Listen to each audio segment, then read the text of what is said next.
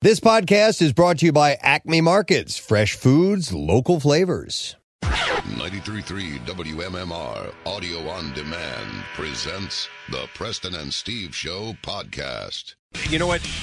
I recognize the sound at the end of that song, Caution and Killers. There's something about it that just sounds so beautiful. I like the melody overall, but it kind of reminds me a little bit of U2's Bad. At the very, very end there. I don't know what it is. A little bit of that guitar and a little bit of that synthesizer reminds me of the beginning of Bad, which is one of my all-time favorite songs. So the Killers can do that kind of inspirational, non-schmaltzy rock better than just about anybody now. This is in 2020. Lindsay collaborated with the Killers on their studio album. Who's Lindsay? Lindsey Buckingham. Oh.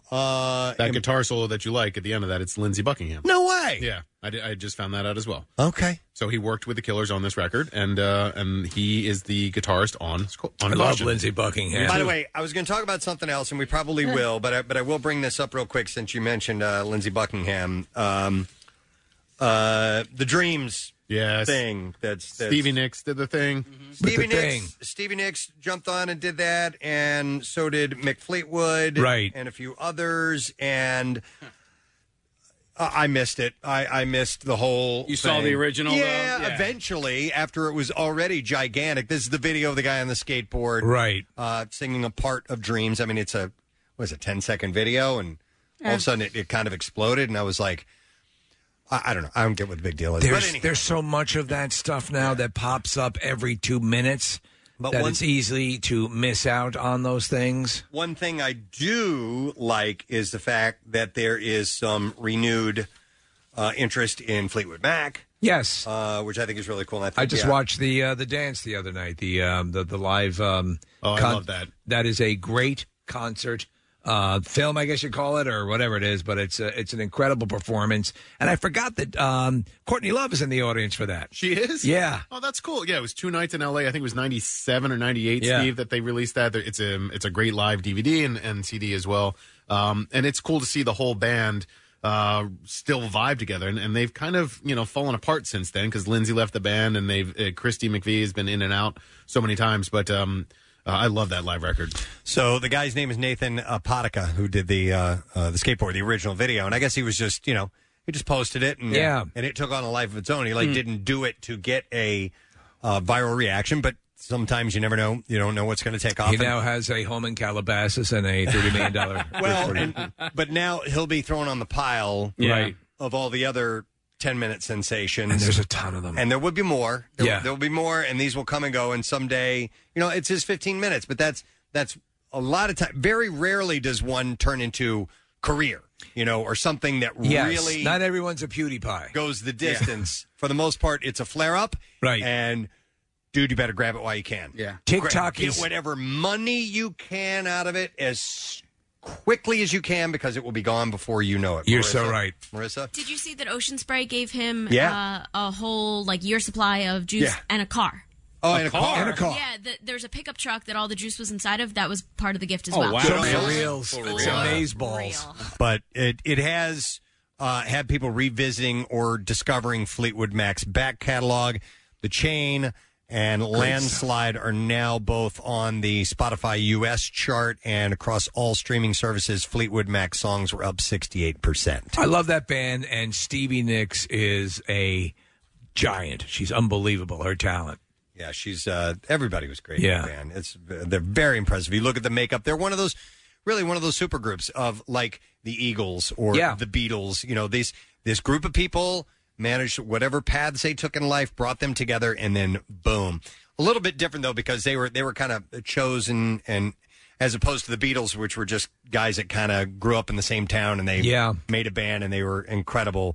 These were kind of handpicked here and there and some shuffling around of the lineup, but eventually it landed on the right magical people got together. That Rumors album was exploded. Masterpiece. And then at one point they were all banging each other, which makes me think it'd be a really good movie at some point. And they did obscene amounts of cocaine. Yes, they did. So good for you guys. Yeah. Keep at it. All right, so cocaine is very good. The other thing that that's very bad. I'm if sorry. we've learned anything, cocaine is great. Yeah. No, I think we learned it's bad. We always learn the wrong lesson. Another thing that kind of went viral the other day, but not to that extent. This was just a tweet about a beloved card game, Uno. And I know you hate Uno. I do hate Uno. You pretty much hate all. I do. Games. I do. Uno was one that was foisted upon me a number of times. Like, try it again. Try it again. All right. And it's one of those things and I know it's my ADD. I don't blame the game itself, but it just bores the F out of me. Well, yeah, it's not your thing. Yeah, it's not my thing, man. But I've played a gazillion games. I'm into ramen. Uno. My kids, day before yesterday, asked me if I wanted. They had some friends over that were doing some school work and asked if I wanted to play, and I had some work to do, so I couldn't do it. So people still play Uno quite regularly. It's a very popular game. I don't remember ever pulling this. Okay, so Uno recently reminded people on their Twitter about a rule that nearly everyone seems to ignore, and people weren't all that happy about it. Yesterday, Uno tweeted about one of the rules that many people seem to be ignoring, so much so that it has become an unofficial rule where everyone knows that you can do it, though it's not mentioned in the official rules. And so the tweet from Uno read, per management, you cannot stack a draw 2 on a draw 2. Which means what? Or a +2 on a +2. So the way Uno... I didn't know that. You didn't know that? No. That's part of the original rule? So, no. Okay. Well, it says you can't do that. So here's what I had always done, Kathy, and tell me if you did or not, and then I'll explain how this goes, Steve. But if somebody puts down a blue +2 on you, right, and say you have a yellow one, then you put your yellow one down. Now, would that mean that the person next would have to draw 4? Did you play it that way? No. Like I would have to draw the 2, and then if I put the yellow 2 down, the person next to me would have to draw 2. No, you draw 2 and lose a turn. I think you lose a turn. But anyhow, they're saying what people were doing, Kathy, was they would somebody would put down a blue +2, then they would play a blue like a yellow +2. Yeah. And then they would say the next person has to draw 4. And if they would throw down like a green +2, the person after that would have to draw 6. Oh, that's getting I've too never confusing. played that. No, we don't play that Uno way. says this is this is what they believe the standard rule should be, but no one plays that way. They say that you can't do that. Oh, I have no idea. You cannot do that, but people were doing it anyway. And it's not stated in the rules. See, Right. I recently read the rules because we're into Uno now at the house. So I'm so sorry. Just like the no, you know what? I don't mind. Uno is way better than some of those damn board games that he loved Monopoly for. Oh my God! Well then, okay. We I'll would take that. leave it out and like play over days, weeks. So now he's just into Uno. I'm fine with that. But so I recently had to go over some of the rules with him. Because he likes to make his own rules, but I didn't see that in there about you can't put +2 on +2. So there, and they also say that and some people were doing it with the wild card +4s, right? But that you absolutely lose a turn on there. Sam. Yeah.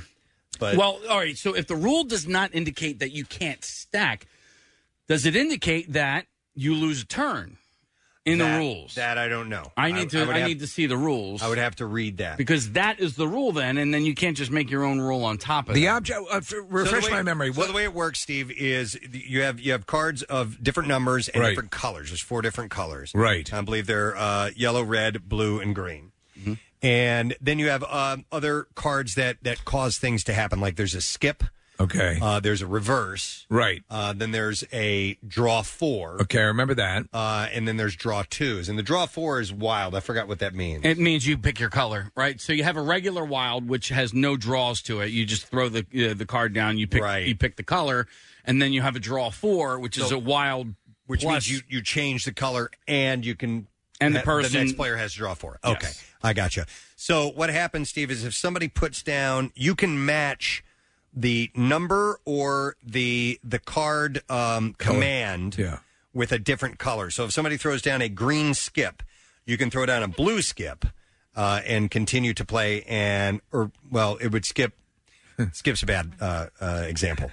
A reverse. Let's say somebody throws down a blue reverse and it goes to your turn, and then you can put down a red reverse, and it will turn around and go the other way. You could be speaking Mandarin right now, and Steve would be less interested. I'm trying. Here's what I was always figured out weird was when you were playing with just two people, and you play a skip. Right. It's just your turn. Right? That's all. Yeah, I feel like a lot of the rules go out the door Same thing when you reverse. just play with two of them. Yeah, and reverse. Reverse, skip, draw 2, draw 4. They're all you're just skipping the other your competitor's turn. Yeah. Now, What the two things. When you have 2 cards left, and you have a draw 4, and you throw the draw 4 wild. Now you're left. You have a yellow in your hand. Will you call the color that you have, or if you're playing with if you're playing with more than one person, do you call the color that you have, or do you play a little mind game? Oh, so they think that it's your color, and they really try to change the color. I usually play it pretty straight, but that's a good strategy. Yeah. I would like Uno the Purge. That would be cool. Where when you get Uno, you get to kill another person. You get to kill another table? person at the table. Okay. Yeah. I like Steve, it. in the last Walking Dead Far From Beyond, whatever it's called, these kids are in a spring break. They're in a tree house. Yeah. And it's nighttime, and they're just kind of trying to pass the time. And they find a Monopoly game, and I couldn't help but think, I'm like, if this was Steve, he would jump out of the tree house and feed himself to the zombies. I would dive out into the zombies. In fact, I would put the new sauce from Kentucky Fried Chicken all over me. Steve, we play Monopoly all the time at our house. My son loves it. But it's funny because there are parallels between Monopoly and Uno, where rules just change over time. And one that is now common, and I think where most people play Monopoly is free parking gets you $500 automatically. Any fine that you pay goes right into the That's kitty what in the we would middle. do. We would throw the fines in the modified rules will become part of the accepted rule, even though if it's not codified by the actual. Yeah. What is the rule? You can have house rules. It's nothing. Yeah. When you get to free parking, It's nothing. You're not supposed to get money. You're not supposed to put that money. Like if you get fined $200 for whatever, you're supposed to just pay that to the bank. It changes the game and it makes it a little more fun. And there's kind of a lottery involved. Feel free to call with your house rules if you want. 215-263 WMMR. It's like a pool. We have a pool table. I got house rules. Oh, yeah? Absolutely. What are the rules? Fold your laundry on it. You do your laundry on it. If you sink a ball and scratch, you have to pull that ball back out. Okay. 1 foot on the ground at all times. All times, I get that. There is... I've forgotten the rest of them, but there isn't 1 foot on the ground at all times a standard rule. Yeah, but if it's your house, you can change it. So we always call the pocket no slop. We call it. If you make a slop shot, you lose your turn. Okay. The ball stays in, but you lose your turn. You also have foosball. Yes. No spinsies? No spinsies ever. Get out of my house. What are you, Spinsies just a cheap. You might as well even just don't play. They had foosball tables at my kids' middle school. Right. I taught them strictly no spin. And they would go and play at school. Nobody there has a foosball table, and they would play by our house rules, and everybody thought it was funny and stupid because they were spinsies, aren't they? They were spinners. Sons of bitches. Hate those spinners. I bought a chessboard last week. I love playing chess, and checkers is fun too. On the reverse side of the chessboard is a backgammon board. Oh, I've never played backgammon. My wife loves.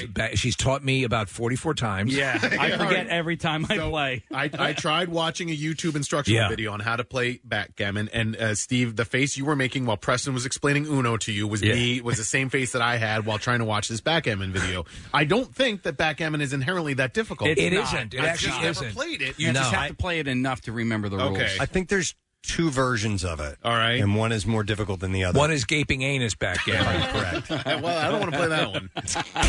No, don't knock it till you try. I played it at the little cigar shop. They have Did you like like a little. it? I loved it, and I actually was It's a fun game. was good at it like right off the bat. You're pretty good at board games, though. You're very good at not board like games. strategic games, and so there's strategy with the backgammon, and it didn't take long for me to figure out the strategy. Okay, I think I just got to dive in and play. Yeah, so backgammon is one of those games that again, I can get into a little bit because my wife loves it so much. The video game versions of it are pretty true to the actual gameplay. A game I've never understood is Mahjong. Yeah, me neither. Do you like chess? Chess I do enjoy. Yeah, chess to me is more tactical and more strategical, and I do enjoy it. Mexican train dominoes is. Yeah. I couldn't believe how much fun I had playing that. Did you play that because of Preston's wife? No, so we played it beforehand. We went, it was a game night at a friend's house about a year and a half or so ago, and I went over there thinking that we were going to play Pinochle. And I'm like, man, I haven't played Pinochle in a while. And they they brought the dominoes out, and I was so pissed. I was like, dude, I don't want to play dominoes. And we left that night, and my wife and I were like, I cannot believe how much fun we had playing dominoes. Yes. By the way, Steve, this person has your house rule. Okay, their house rule is don't start playing the game. Oh, that's a good rule. That's a good rule. Here is, let me get a couple of calls here. First, I'm going to go to Deb, who is an Uno expert. All right. Hi, Deb. Hey, good morning. Sorry to bother you guys at work. No, we need to know what's your take on the stacking thing. Oh my gosh. Well, we don't play by the rules at all. My dad and I have been playing since 1983. He has records where we've played probably 20,000 games. Wow. I actually probably win the majority of the times. There's no rules in our play. We will use draw fours on top of draw fours, on top of draw twos, reverses. There's no rules in our book. So we just play one-on-one. When I end up playing with a group of kids, they get so mad because I don't play by the rules, but I'm older, so I can kind of do whatever I want. You can do what you want. Mm-hmm. Well, if you can tailor the rules to guarantee a victory, that's pretty smart. Yeah. Oh, absolutely. And I think it's more fun when you can have Win. 7 cards in your hand and you put down a draw 4, a draw 2, a skip, and then you're out, and the person's sitting there holding all their cards. I mean, My dad's 80 now, so I feel a little bit bad, but that's a fun way to end. Yeah, definitely. So the ultimate way that you win in Uno by being left with one card? No. You go out first. No cards. All right. And then you agree on maybe a point total, Deb, on who wins, like 500 or something like that, because you can end up what cards are left in your hand. Oh, I see. I forgot how. Or a number of hands that you play, or something like that. Right. So we won't keep track of the points we have left. We strictly keep track of how many games we play. Okay. So in the course of an afternoon, I mean, we might play 50 games. But we also have rules where if you play 10 games and you've won 8 of them, we stop playing because you're just having a bad day and it's kind of not fair. See, I could probably do the 50 games if the room was closed with just a window and a hose running to the gas pipe of a running car. I could probably do that. I thought about maybe you could try this with your dad, Deb. I thought about maybe, because there are a couple of family games that we play at my house. We play like Rummy Cube and stuff like that. And I thought about having a penalty for the loser. Of how we'll agree on a certain amount of rounds, and then there's a penalty for the loser. Right. Like you have to wear a strap on for the rest of the day or something like that. But of course, we wouldn't do that at the house. They're going to maybe school. You get your dad to do it. Right. No, but I thought about that for us here on the show. Oh. If we had some type of a competition amongst us, the loser has to agree the next day to do something the entire day. I'd like to see Kathy at Floral and Hardy with a strap on. Or just at work. Something here where we wouldn't, get in a lot of trouble. But think of a penalty. All right. Miss, you're going to have to leave with that. I'll keep that in mind. I'll pass it along to my dad. And like I said, since he does lose often, he lives kind of around the corner from you, Preston. So maybe whatever I make him do, we'll just walk down the block there. Have him walk around the neighborhood with a strap on. Yeah. I'll have him pull and you'll know, hey, I know you. Yeah. All right, thank you, Deb. Hold an Uno card. All right, take care, guys. Thanks. See you later. Did you ever play a card game? It looks like Uno. It's called Skip-Bo? Yes. Okay. We played all versions of Uno. We had Uno Attack. We had Spin Uno, Skip-Bo. So we had Skip-Bo in college, but we never actually used it for what it was actually supposed to be used for. Did it become a drinking game? It was a drinking game, and we played. You've played high-low with a regular deck of cards. Sure. Well, we played high-low with Skip-Bo. Okay. And oh my God, it was like instant. What is the difference between Uno and Skip-Bo? Well, I don't know. Okay. I don't remember. I never played the legit rules. It had to do with skipping turns. Or Okay. something. It was a big part of it. But it's like the same card company, right? Like is it Milton Bradley? No.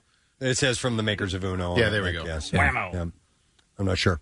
All right, let me go to some other calls here. I will go, and mainly people want to talk about what they do in Uno as far as customizing the game. I'm going to go to Dan. Hey, Dan, good morning.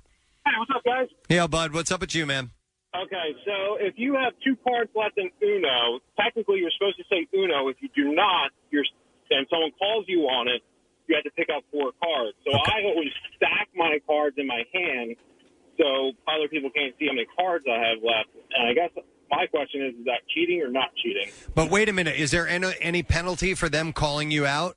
Yeah, I think you have to pick up 4 cards. If you don't call Uno when you have Uno, No, the other way around. If somebody says, "Wait a minute, you got 1 card. I'm calling you out because you didn't say Uno." Is there any penalty for them because you actually had 2 cards? that is a good question. Then it has nothing to do with the gameplay. It's just having some fun. So I think you're that's okay. not cheating. You're good. Yeah, you're good, man. You're cheating. You get a pass. All right, appreciate it. Let me go to Patrick. Hey, Patrick, good morning. Hey, what's up? You guys rock. Thanks, bud. All right, customizing your game. What do you do? So basically, whenever I play Uno, what he said just a little while ago, me and a bunch of my buddies, we do call each other out if they don't call Uno. But what happens is if you call them out, like if you stack your cards and they actually have more than 1, Yep. you actually have to pick up 4. Okay. So it actually backfires on you. So it's basically a gamble. Okay. Okay. All right. Now, also, I do play stacks, like pick up 2, pick up 4, reverses, even skips. Okay. All right. And then so complicated. And then it says Monopoly. You have a customization. Yeah. So Monopoly. Oh, we lost damn it! him. I just hung up. I can tell you what it was. He said if you roll doubles, you get $1,000. No, snake eyes only. Snake eyes only. We used to, if you rolled 3 doubles in a row, you had to go to jail. I think that's an actual rule. Is that it? a rule? Yeah. And then the only way to get out of jail is by rolling doubles or Now you getting the get out of jail free card. Or now you can pay. Yeah, $50, right? Yeah, you can pay to get out. Do you think that these rules they're almost like a virus? So the game comes out, and then somebody starts playing it a certain way, and then it spreads out. So these faux rules start to spread. And I wonder how surprised you would be with games that you routinely play, what the real rules say you can and cannot do. Yeah, because you've played you adopted the rules that somebody showed you how to play. Exactly. Yeah, I don't know. But you're right. The rules like that over time have spread. Yes. And people pick up on them. One where they don't change for the most part is in gambling games where money's involved, correct? I mean, when was the last time there was a major shift in blackjack? It doesn't happen, right? It can be different in some places depending on what casino you're in. Because really? I was on a cruise ship one time, and Casey, the push went to the dealer. Yes. So when we were in dude. London, I played blackjack and They I got had my accents. Well, that Yeah. and then also so push goes to the dealer. Also, the deal. So in London, the dealer only got 1 card, right? And then everybody played their hands, and so I got a blackjack, right? And then the dealer. So normally, when you get a blackjack in the United States, Jack, you win. You win. You get your money automatically. Yep. You had to wait in London to see what the dealer got, and then when the dealer ended up getting 21, I didn't win my 'Cause it's a blackjack push. money. Yeah. Okay. But 21 with That's multiple bogus. cards. I mean, with 2 cards, not with multiple cards, right? They can. I don't remember. I want to say with just 2 cards, but I don't know if there was a with 3 cards. I think I think it was with as the dealing process goes. The second you get a blackjack, you win. Yeah, they even say it. They'll just go blackjack winner, and they're still dealing other cards. You win automatically. Okay. Yeah. Mm-hmm. All right. But can you buy? Is at that point you buy insurance if you want to because you haven't seen the dealer's hand? You can in London. No, here. No. You get blackjack. You win no matter what. Insurance did you get? Like fire and theft, or what do you get? No, you just pay half of whatever your bet is. Oh, or, okay. I hated buying. I forgot. I never did insurance. Okay. All right. Yeah. That's when they would show a face up if they'd want to buy insurance. That's what it was. Anyway, Uno says you can't triple stamp a double stamp. You can't do you can't stack the +2. But listen, play however you want to play. This is really However, troubling it's for fun me for you. because it's a game that I never play. Yeah. Well, you're never going to play again. Yeah. That's another topic. Triple stamp, double stamp. We just started watching that movie. Oh, you did? Jace All right. watched both of them. Don't and get Casey started. Loves it. Yes, I love him. We're going to take a break. We're going to come back in a moment. So stay with us. We'll be right back. Get social with Preston and Steve and WMMR. Facebook, Twitter, the usual places. The most hated jeweler in America makes it so easy to get engaged. Meet the beautiful, classy, and brilliant Krista. She's Steven's most loved engagement ring and will dazzle. She takes the stress and guesswork out of finding the perfect ring. A bright white, high-quality, round, brilliant diamond in a classic solitaire setting. Meet Krista today, starting at under $700. Online at IHateStevenSinger.com or at the other corner of 8th and Walnut by appointment only. Free shipping and interest-free financing. It's so easy. Steven Singer Jewelers. That's IHateStevenSinger.com. Back with more of the Preston and Steve Show podcast. Let's stay with Casey for a moment. Okay. Because he had a question or an observation of sorts. Okay. Oh, so it's about the purchase that I made. All right. So, well, it has to do with money. It does. It's I think it's a universal decision or a universal thing that people deal with. Right. So, I made a purchase last week. I'll just say I bought a inflatable stand-up paddleboard.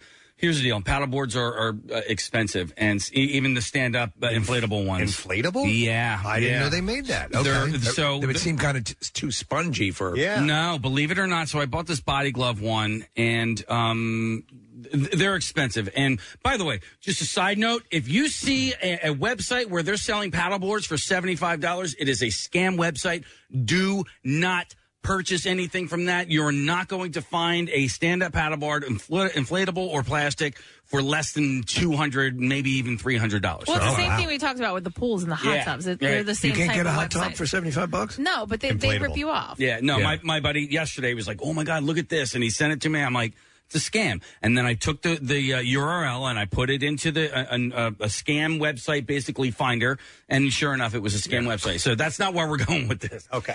All right. So this really is just a matter of like, how do you look at this? I look at this as basically a coupon. And what I'm talking about is I had a change jar, like a giant, like one of those water gallon jugs. It's glass, and I had been chucking change in there for a couple of years now. You're a change chucker. I'm a change chucker.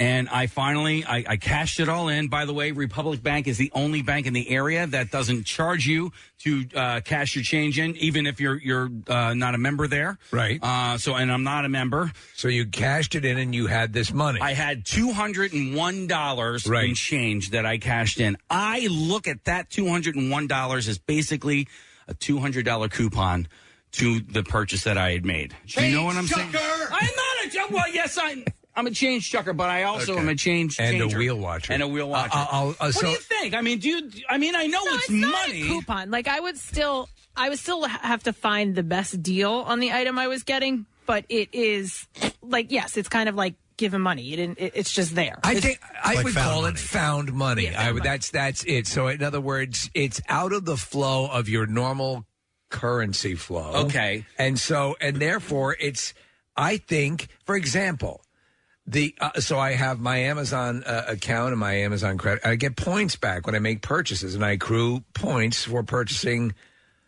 other things. I tend to get more frivolous with those points that I get. Oh, really? Because you'll just buy anything because the points are there. Well, something if it's a little self-indulgent, I'll do that. You know? See, okay, yeah. So if it's something that I've been like wanting or waiting for, so like when I went into the, I couldn't. Convince myself that I could do it, and then when I have that extra, okay. When I went into the Hermes store, the Marron Glacé, that was that. I had gift cards. People had given me gift cards. I had a bunch of them, and so I was gonna splurge and buy myself something. Did the woman look at these and go, "These aren't even real"? Yeah. You're not paying with cash. You're not paying. You're using wonderful little cards like one might find in a rock trivia contest. All right, so then let me ask you, if your spouse then asked you how much you spent on said thing, like for instance, Steve, I had $300 in Amazon gift cards and I ended up buying a Segway scooter. When people ask me how much I spent, I go $100 because $100 out of pocket is what I spent. This is what this is all about. Yeah. Diane was No.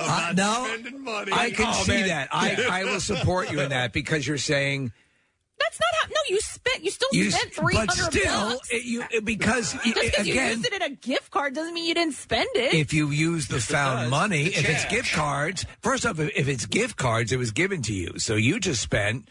That's something that in and above. You spent $100 of your own money. Right, but here's what I'd say. It cost $300, but I had gift cards, so I only had to spend $100. Right. It still cost $300. Are we subtly asking a bigger question here, or are we asking the change question? What do you think is a bigger question? The spouse question.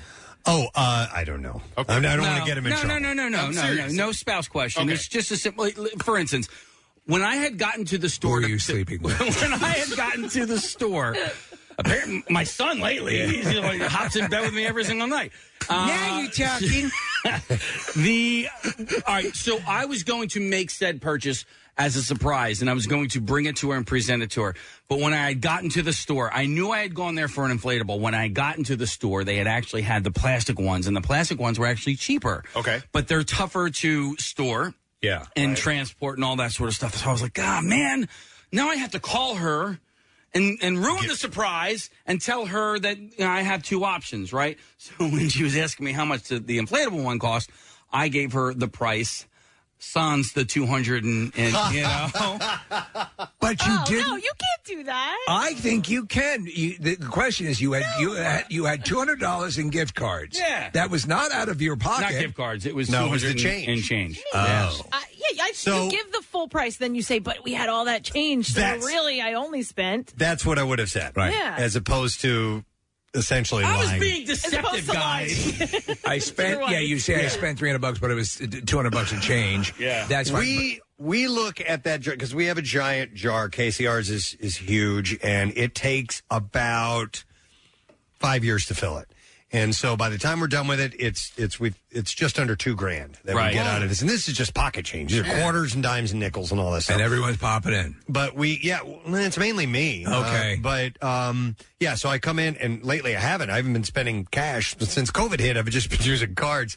We never look at that as actual money. We look at that as just a coupon. Yeah, of sorts. A coupon, if you will. I remember, it was funny though, but I think it's where you are. I remember when I was between jobs and I was doing auditions and all this stuff, and we had a lot of bills come due, and I remember going to the Coinstar and saying and paying bills with what we got. Now, fortunately, we had like $600 or $700 in that thing, and it helped. But I mean. Yeah, so if you go and buy an inflatable, something, when that's the situation, that's frivolous. But if you're okay, it is sort of found money, Yeah. Speaking of the credit card points, you had mentioned that.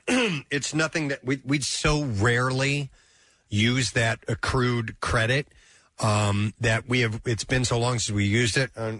Hopefully my kids aren't listening, but for Christmas this year, we're going to be able to get them 3 new iPhones. That's how much we have built up on it. I have had one. I won't say what card, but there's so many things and not hoops, but there's so many caveats to how you spend the points that I never bother to go through it. Amazon is straight through. You may spend, you get a percentage of, that back, and it's there in dollars. Yeah. And then it'll ask you if you want to apply it to your next purchase. The way they do it is seamless. We don't really have any hoops to jump through. There's just a list of stuff you can get. And they provide a list of stuff you can get. Depending on which card you use. Yeah, we have one card that does credit for Marriott hotels. Okay. And then another one is for, a variety of different products. But it's pretty extensive. Yeah, when I've looked at the things on this one card, it's like, I don't need any of this. Yeah. I'll be interested to see when people start flying normally again. Right. Because I'm not going to have to pay for a flight for a while. I have so many credit card points built up on my one credit card. Right. And then I had to cancel two different sets of flights this year. Credit? I was going to go to the Southwest. I was going to get to Death Valley. But everything that I got back was all, that was on Southwest. And then I was going to go to Glacier National Park. That was all on United, and that was refunded as well. But it was refunded in airline credit, which is cool. I'll use it at some point, but when is, I guess, the big question. What about this? If you buy something and you return it and you get a credit for it, do you consider that credit just sitting there? Yes. That's found money. That's like the change jar. Right. Yeah, it's absolutely. Found money. Yeah. And so I was actually going to pose that to you about the airline miles as well, because that was another question that I had with my wife, because next year I wanted to do something out west. There's a run of Fish concerts that I would like to go to.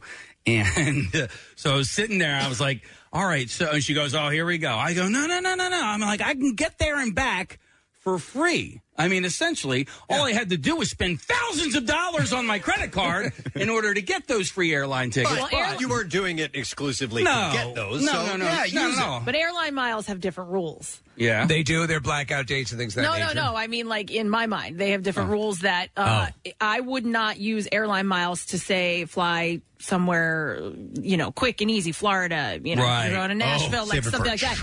It's got to be, like the price has to be over a certain amount. Don't waste your miles on a quick, easy, cheap flight. Well, to that point, there were a lot of people who, during the whole lockdown and everything, who had all these trips planned, and then they got all that money, they couldn't use it, so now it's sitting there in these accounts, basically, or on their credit cards, or refunded back.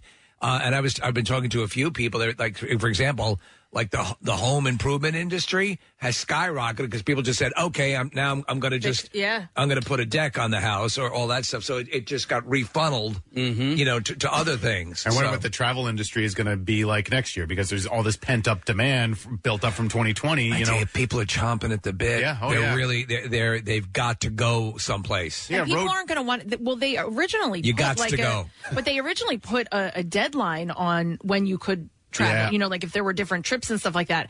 I'm guessing that can't be in place now. All of mine got extended. All my travel airline vouchers got extended through all of 2021 and maybe even in 2022. Okay. Haven't they been much easier to? My wife is traveling right now, and she said that switching dates and all that stuff, they made it much easier. I'm just from personal experience, customer service has gone through the roof in a positive direction. And there's handies and everything. A lot of the airlines have with a hotel done away with their fees for changing flights. By the way, let me test my Preston and Steve show trivia knowledge. Right. When you said you gots to go. Is that when Casey was stuck on the Schuylkill? Yes. And a guy got out and was running down the street screaming, you got to get out of here. Yeah, we were stuck in between two giant car fires. Okay. Ding, ding, ding. Yes, you win. Got that one. Yeah. Preston Trivia Show. Yeah! Wait, so is that jar? Is your jar empty now, Case? It's empty. Okay. By the way, Dun, dun, dun. I guessed, because you can guess how much. It was the librarian.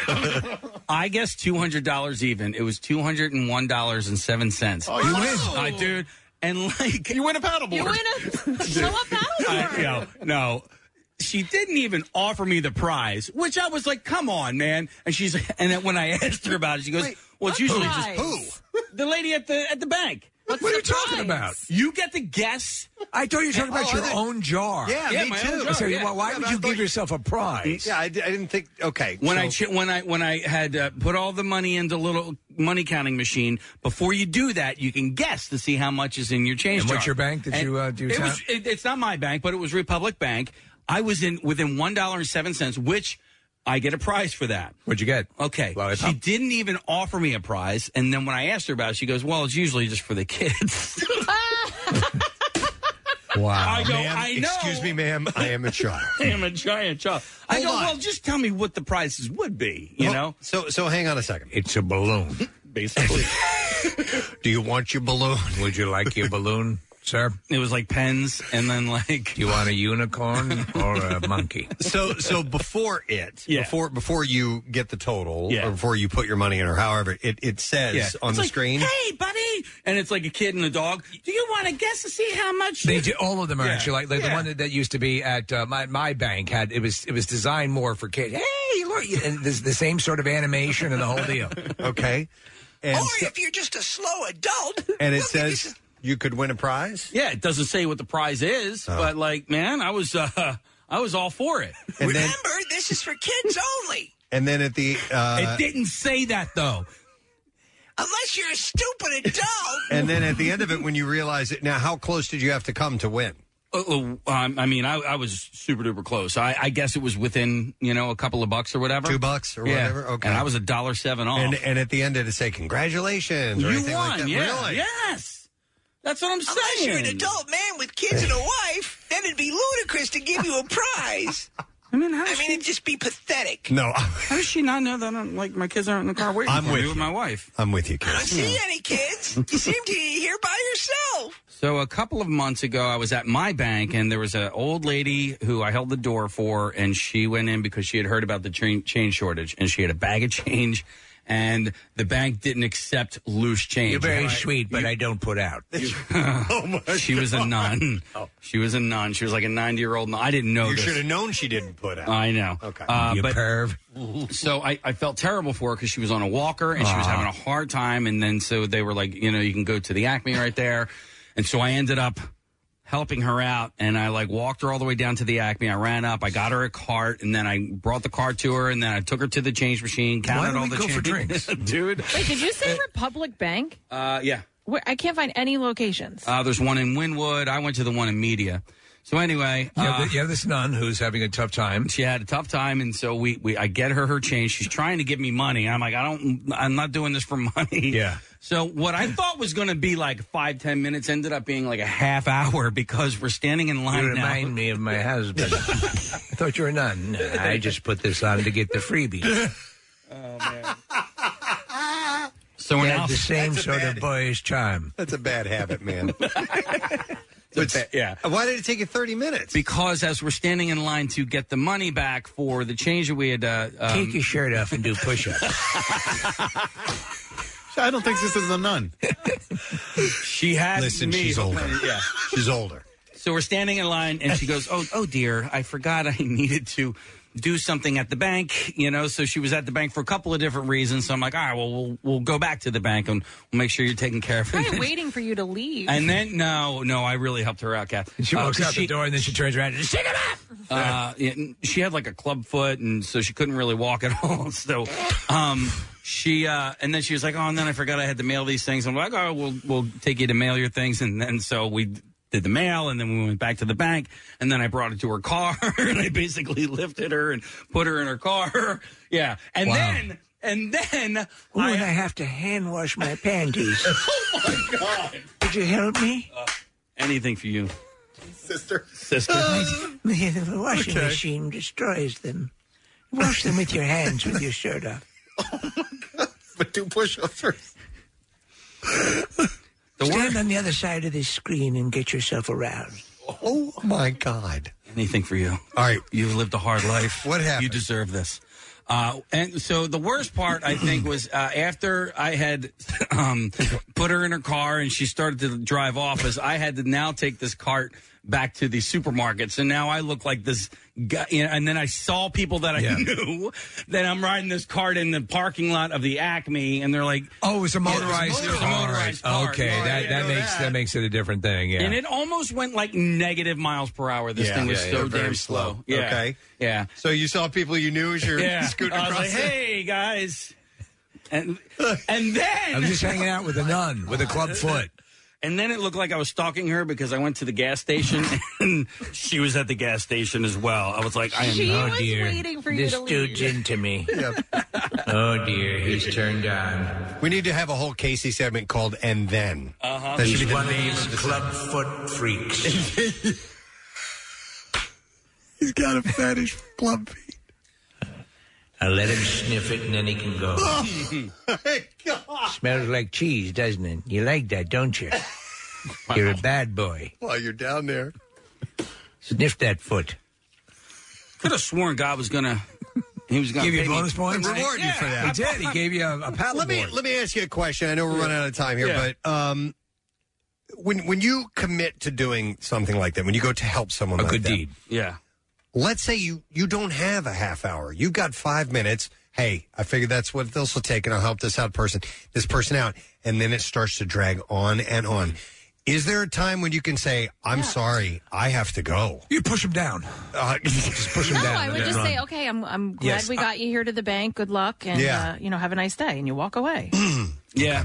I mean, because I had a half hour. You did, okay. But I didn't. I'm a ghost. But I didn't have 45 minutes. Do you know what I mean? So, she was a ghost?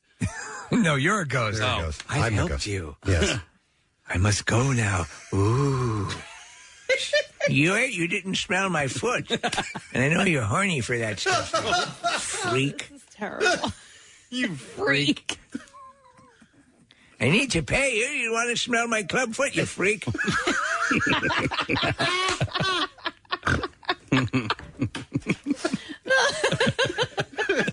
She just owns it. How did this start? We just change. You freak. You freak. Hey, you better smell the foot yet, you freak? Come on back. Now I'm actually imagining what a clubfoot would smell like. Butterscotch. Smells like butterscotch. I only say butterscotch because there was a whole bunch of change in there that had been like stuck together by what seemed like I hate that. melted butterscotch. That's the bane of. In fact, that's why a lot of the coin machines were issues, because you would get these. They would jam up the machine, and then they almost had like an employee whose entire job was to jam those machines. Mine's filled with coins and Matchbox cars. Of course. Is there another and then, or are we done? And then a meteor hit. No, I would love another and then. Trust me, I would love it. I've loved every minute of this conversation, to be honest. No, that was it. I saw her at the gas station, and then she flew to Aspen and out of my life forever. Somebody texted in this. Carrying Casey and the Clubfoot clergy. I'd watch that. It's the foot, right? Dude, take the foot. It's gnarly, but it smells like butterscotch. Oh, God. Okay. All right, we got to move on. All right. We'll take a break. We'll be right back. 93.3 WMMR presents Preston and Steve's Money Clips. Wow, we have a lot of clips. Your shot at stuffing $500 in your money clip up to 7 times a day. Starting Monday at 8 a.m., 10 and noon. Then 2, 4, 6, and 8 p.m. We'll play one of your favorite Preston and Steve clips. Where are the sausages? And also give you a keyword. Text that to 45911 or enter it on our website or app to get in the running for the $10,000 grand prize every time you play. That's crazy! See official rules and details at WMMR.com. I'm scared. 93.3 WMMR. The rock guys up everybody. Everything that rocks. Our guest is on the line. I wasn't even looking. I look over, I see the phone line, and there is her name. Punctuality, we love it. I love it. And we love the Goldbergs. Yes, we do. Obviously, being friends with Adam Goldberg, taking place right here in the greater Philadelphia area. It's wonderful. And there have been so many great guest stars and throughout the years on that show. We just talked to Anthony Michael Hall. Yeah, I love it. And she is no stranger to, to us thinking she's awesome. How about that? Yeah, I like that. So it's tomorrow night, 8 o'clock, the episode that she's directing and starring in. Please welcome Leah Thompson to the show. Good morning, Leah. Yeah! That's what I like to hear. Somebody happy in this day and age where we're having a very strange existence, you know? I know, but I get to talk to human beings. Yes. It's great. Well, I love that. I'm a fan of both the Goldbergs and Schooled, and I've always loved seeing your name pop up because you've directed a number of episodes. I think did you direct the what was it, the 100th? There was a landmark episode you directed, whatever the count was, and the 100th episode. Yeah, I did. Yeah, and there was. And I also directed Schooled, which is the school that's on tomorrow. I directed both the Goldbergs and Schooled. So that's kind of fun. Oh, it's great. And there was a little bit of footage of you with the crew and everything after that 100th episode. And Schooled is a great show. We've had cast members in because they all eventually come, and I guess it's like visiting the area where the show was, where the show takes place. And so it's really cool. We definitely feel a kinship to it. But the show is just consistently great. You transitioned from acting and started to. What was your? Did you start with a short film? What got you interested in directing? And it seems like this has been just a gold for you. I started directing so long ago, like 15 years ago. I was doing movies for the Hallmark Channel called the Jane Doe Mysteries. I remember those. Yeah. Yeah, I did like 10 of them. as an actress, but I directed 2 of them, and that was hard because they were like, movies. So it's more. You have to make a lot more decisions with a movie. You get to cast it. You get to pick the locations and stuff like that. Plus, I was starring in it. So that was a really great way to start directing. And so I did a couple of those, and then I did switch to Birth. And then, but the Goldbergs, Adam really gave me my break as a director because he gave me the first job that I wasn't in. And so I've done like 10 Goldbergs, and now I'm finally in one, which is exciting. I had a lot of fun acting with my friends, because I've known them now for 4 or 5 years. Well, the episode is called The Return of the Formica King. And I'm the Formica Queen, okay? You're the Formica Queen, of course. That's right. Is it hard to direct, obviously, and I would assume it would be, when you're directing something you're in, you're wearing 2 hats, and I assume that has to make it exponentially more difficult. The 2 hats isn't a problem, but the long nails and the shoulder pads, Yeah. It's a time that we love. I love, the 80s with the Goldbergs, now moving into the 90s, which is Schooled. You've also done Young Sheldon. You've done Mom. You've done The Kids Are All Right. A whole bunch of these things. So when you're with an ensemble, you come into an already established ensemble. Were they very welcoming? I have to imagine with that crew they would be. I think so, and I think it helps to be an actress because they know I've got their back, and I get it. I understand what's going on, and I also did a sitcom as an actress. I did Caroline in the City for 4 years, so I really understand I understand the jokes and how to work them and all of that. So right.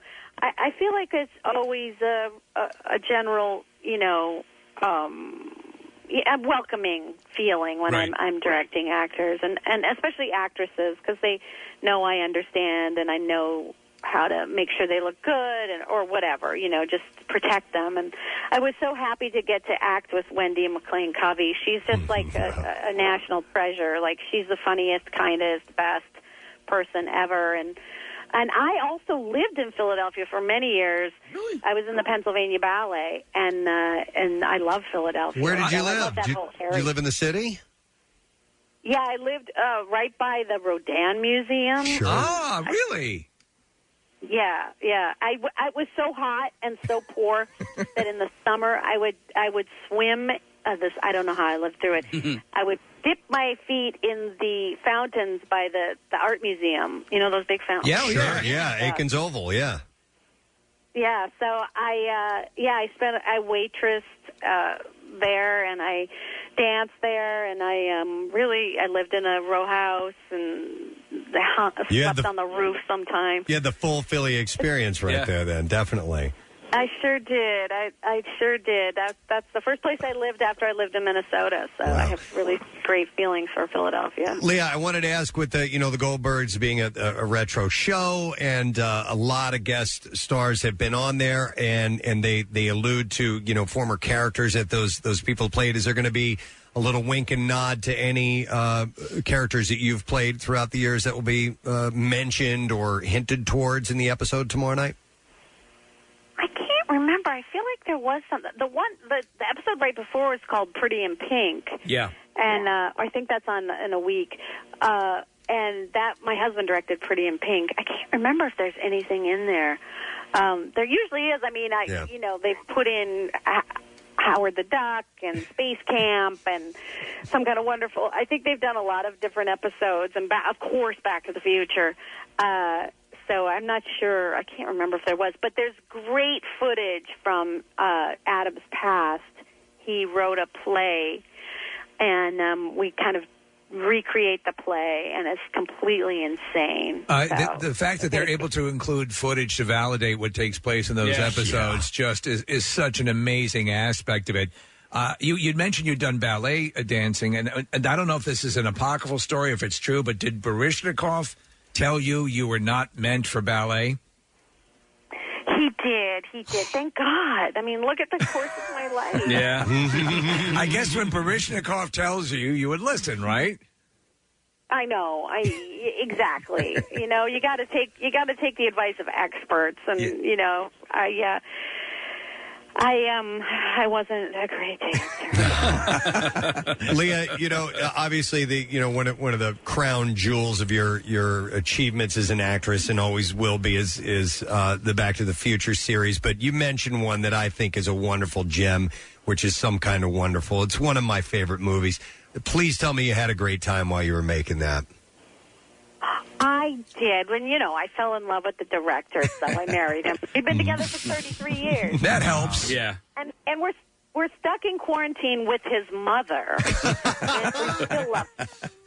Hey, that's a testament to love right there. I want to congratulate your daughter Zoe is kind of tearing it up with her movie career. She was in Zombieland Double Tap, amongst other films, but got great reviews of that. And then she has this movie that I want to see, Buffaloed, and she's getting rave reviews on that. So she's not afraid to goofy it up, and because she's a beautiful woman, but obviously she wants to stretch her acting chops. So that's got to make you feel really good. Both your daughters are correct?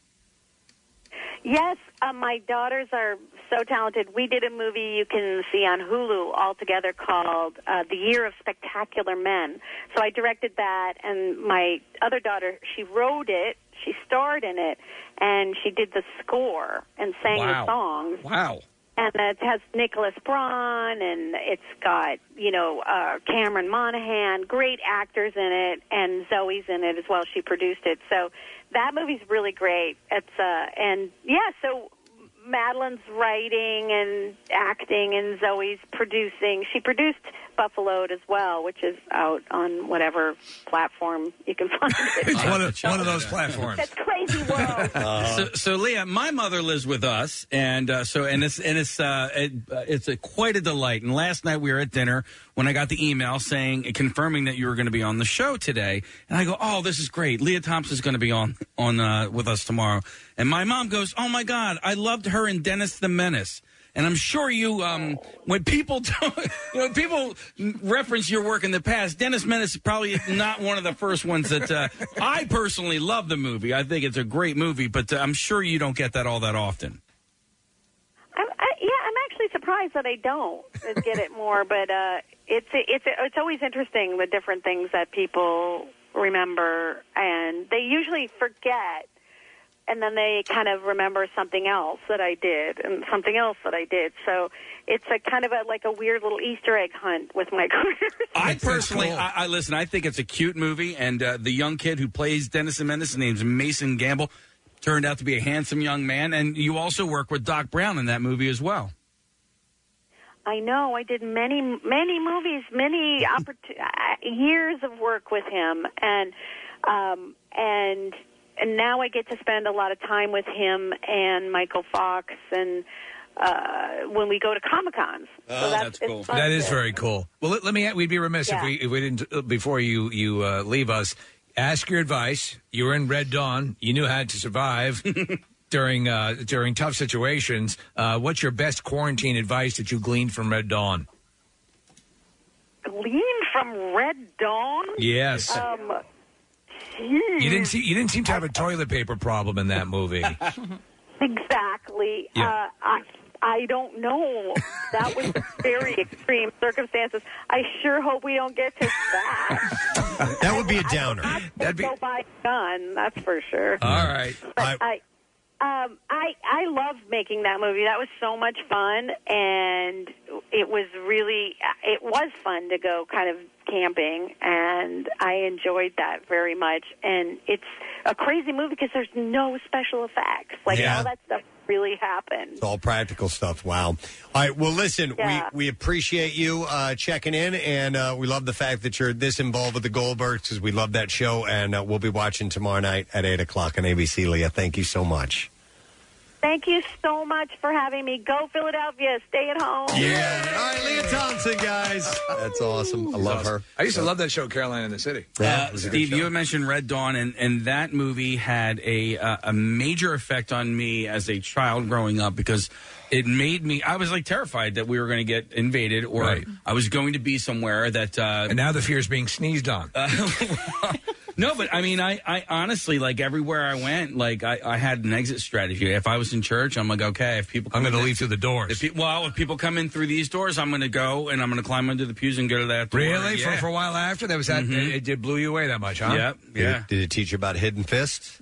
Okay, it's funny you should mention that because I was going to mention hidden fists. Casey had this theory that if he was wearing a coat and he was walking to his car in the city or somewhere dangerous, he would hide his hands up his sleeve and ball them into fists, and he'd be ready to go if somebody. Well, the attacker would be lulled into the misconception that he had no hands. No hands. Well, not only hidden fist, Preston, but oftentimes when I'd be walking home drunk from my friend's house, I would walk in the middle of the street. That way, I had more like peripheral vision. Right. And so I'll do that. People couldn't come and grab me from the bushes or whatever. Sure. And then I had the hidden fist as well. I loved Red Dawn. I never saw the remake. I didn't even. It was okay. I didn't give it time, but there's something about the original Red Dawn that I loved. And I look back and watch it now, and some of it's kind of sketchy. But who would you be? Which character would you be in Red Dawn? I think I would be Aaron Gray. I gotta go with. I mean, dude, Patrick Swayze was a badass in that movie. Wait, which one was it? Aaron Gray who ended up taking all the grenades? She had a grenade. Yeah, she was going to die shot. anyway. Yeah, so he left her with a grenade, and the Russians come over, and she had the grenade under her body and blew him up. But let's not forget Charlie Sheen was in that movie. Yes, he was, and he played kind of a badass Wolverine. That was C. Thomas Howell who yelled that. Yeah, and he went a little crazy. Powers Booth was in it. There was a lot of decent names. Yeah, there's John Milius was the director, one of my favorite directors, and the action sequences are great. Yeah, Powers Booth was really good too. I wonder if it holds up. I wonder if I watched it today, if I would enjoy it as or much. Would it be booty? It would be, dude. It would be. By the way, trash. I'm looking at it. We have our IMDb here. Leah Thompson. I forgot about All the Right Moves. That was her third movie. All the Right done, Moves, which was with Tom Cruise. If you remember, you mentioned Some Kind of Wonderful. That is so that's the case where you have characters that are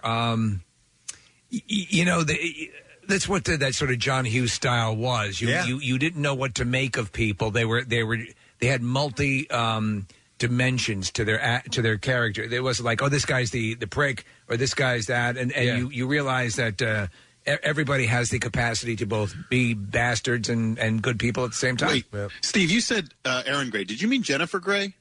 No. Yes, Jennifer Gray. Yeah. Because I'm thinking of Buck Rogers and Silver Spoons. Right. I completely got thrown off for a minute. Yeah, Jennifer Gray. Yeah, the funny thing about that is Jennifer Gray and Patrick Swayze hated each other on that movie. That's right. They did. And then they went on, and they had to get past that when they did Dirty Dancing. They ended up pretty much defining, or at least her career, and a big part of his. Dirty Dancing was originally supposed to involve this Jewish resort in the Catskills, that's attacked by the Russians.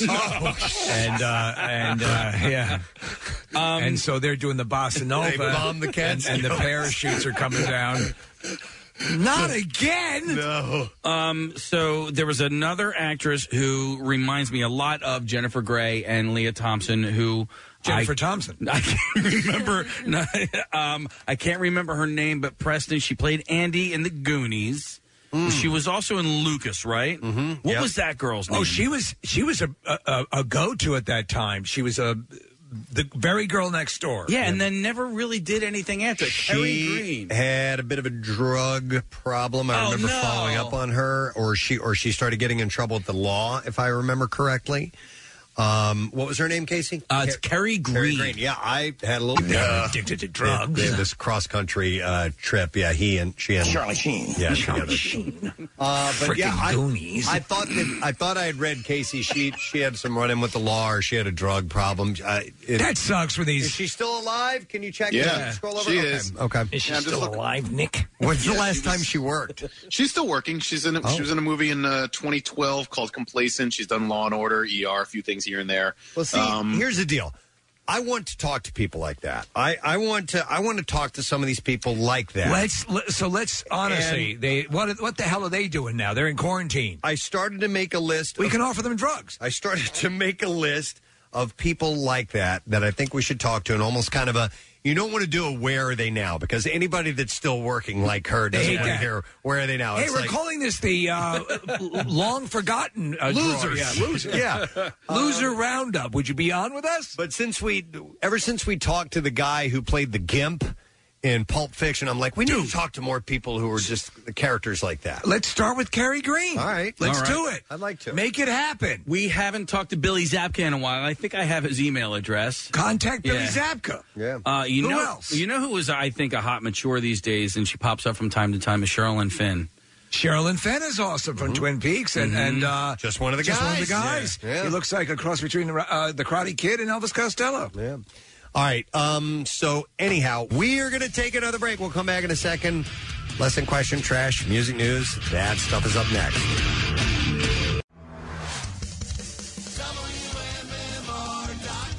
Check out new music from Greta Van Fleet and Dirty Honey. Plus, Pierre's video interview from Studio Z with Dexter and Noodles from The Offspring.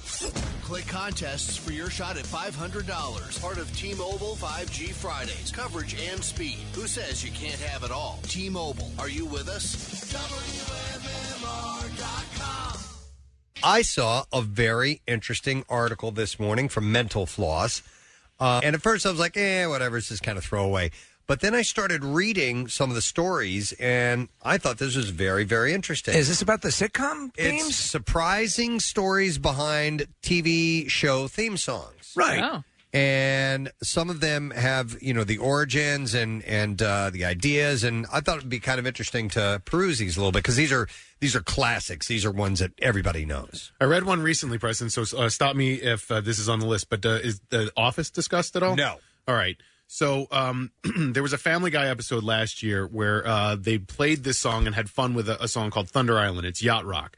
Jay Ferguson wrote it, and it's silly and fun. There on Thunder Island. It's great, right? It's just an uplifting, happy song. That guy wrote the theme to The Office with just the piano intro and the music that goes along with it. It's sort of Zydeco sounding a little bit. Yeah, you'd recognize it instantly when you hear it, and it's just one of those things where you're like, wait, the guy that did Thunder Island also did the theme to The Office? But it's a weird confluence of, and we've talked many times about Alan Thicke and the stuff that he's written over the years. Yeah, this music is Jay Ferguson. Okay. Do you remember Thunder Island?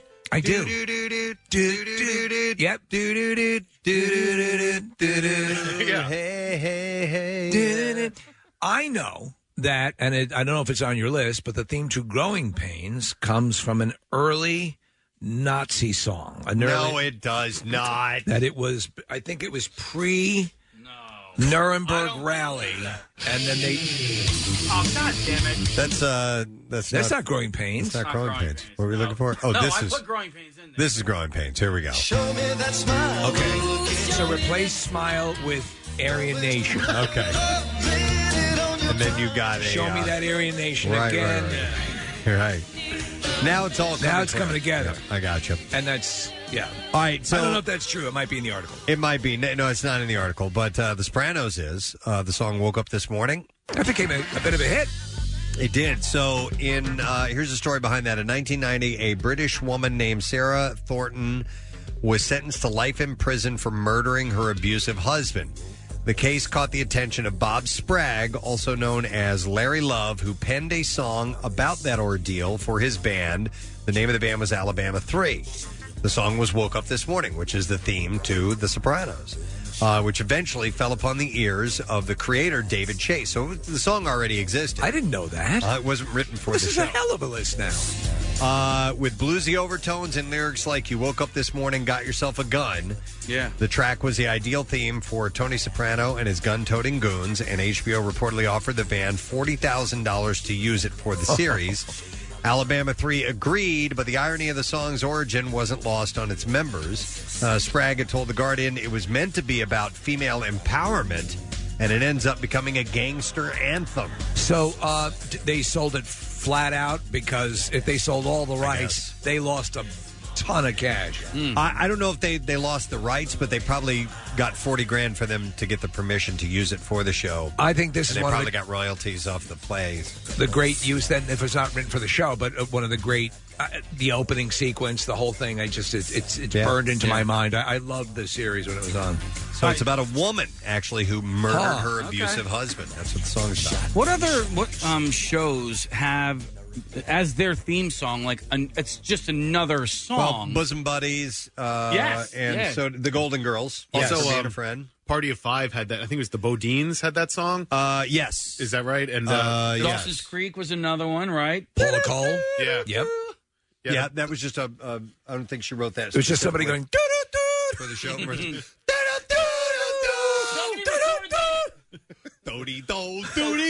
Why do you watch that horrible show? Marissa? It took me years to realize the Entourage theme was a real song. Oh, yeah, it's Perry Farrell. Yeah, I had no idea. Okay. What I'd never song heard is it it? I don't know.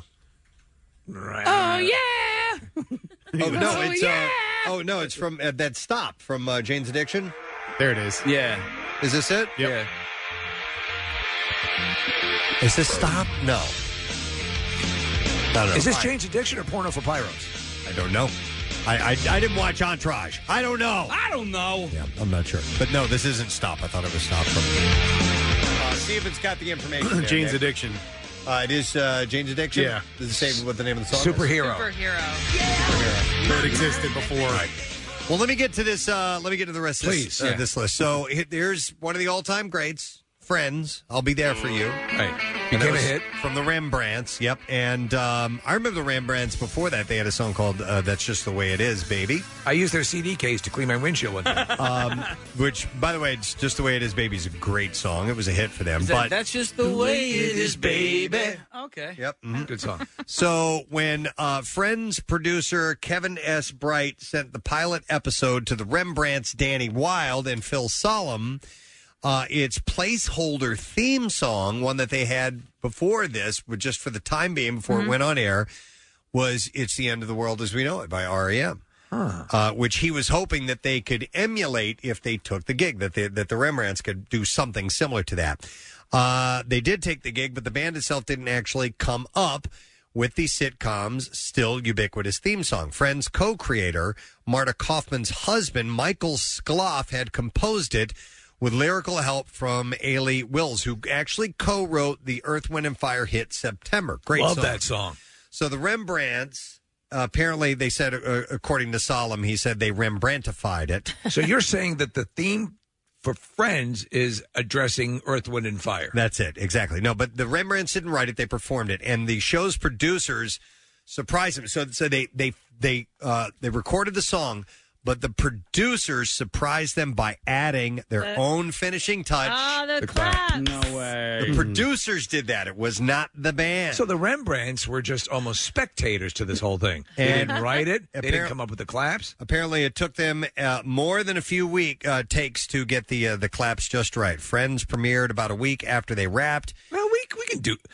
Can we do it? Play the theme. I think Okay. we can all sync up. I don't know why it took them so long to do it. Just wait a minute and a half. All right, we're doing this live. Here we go.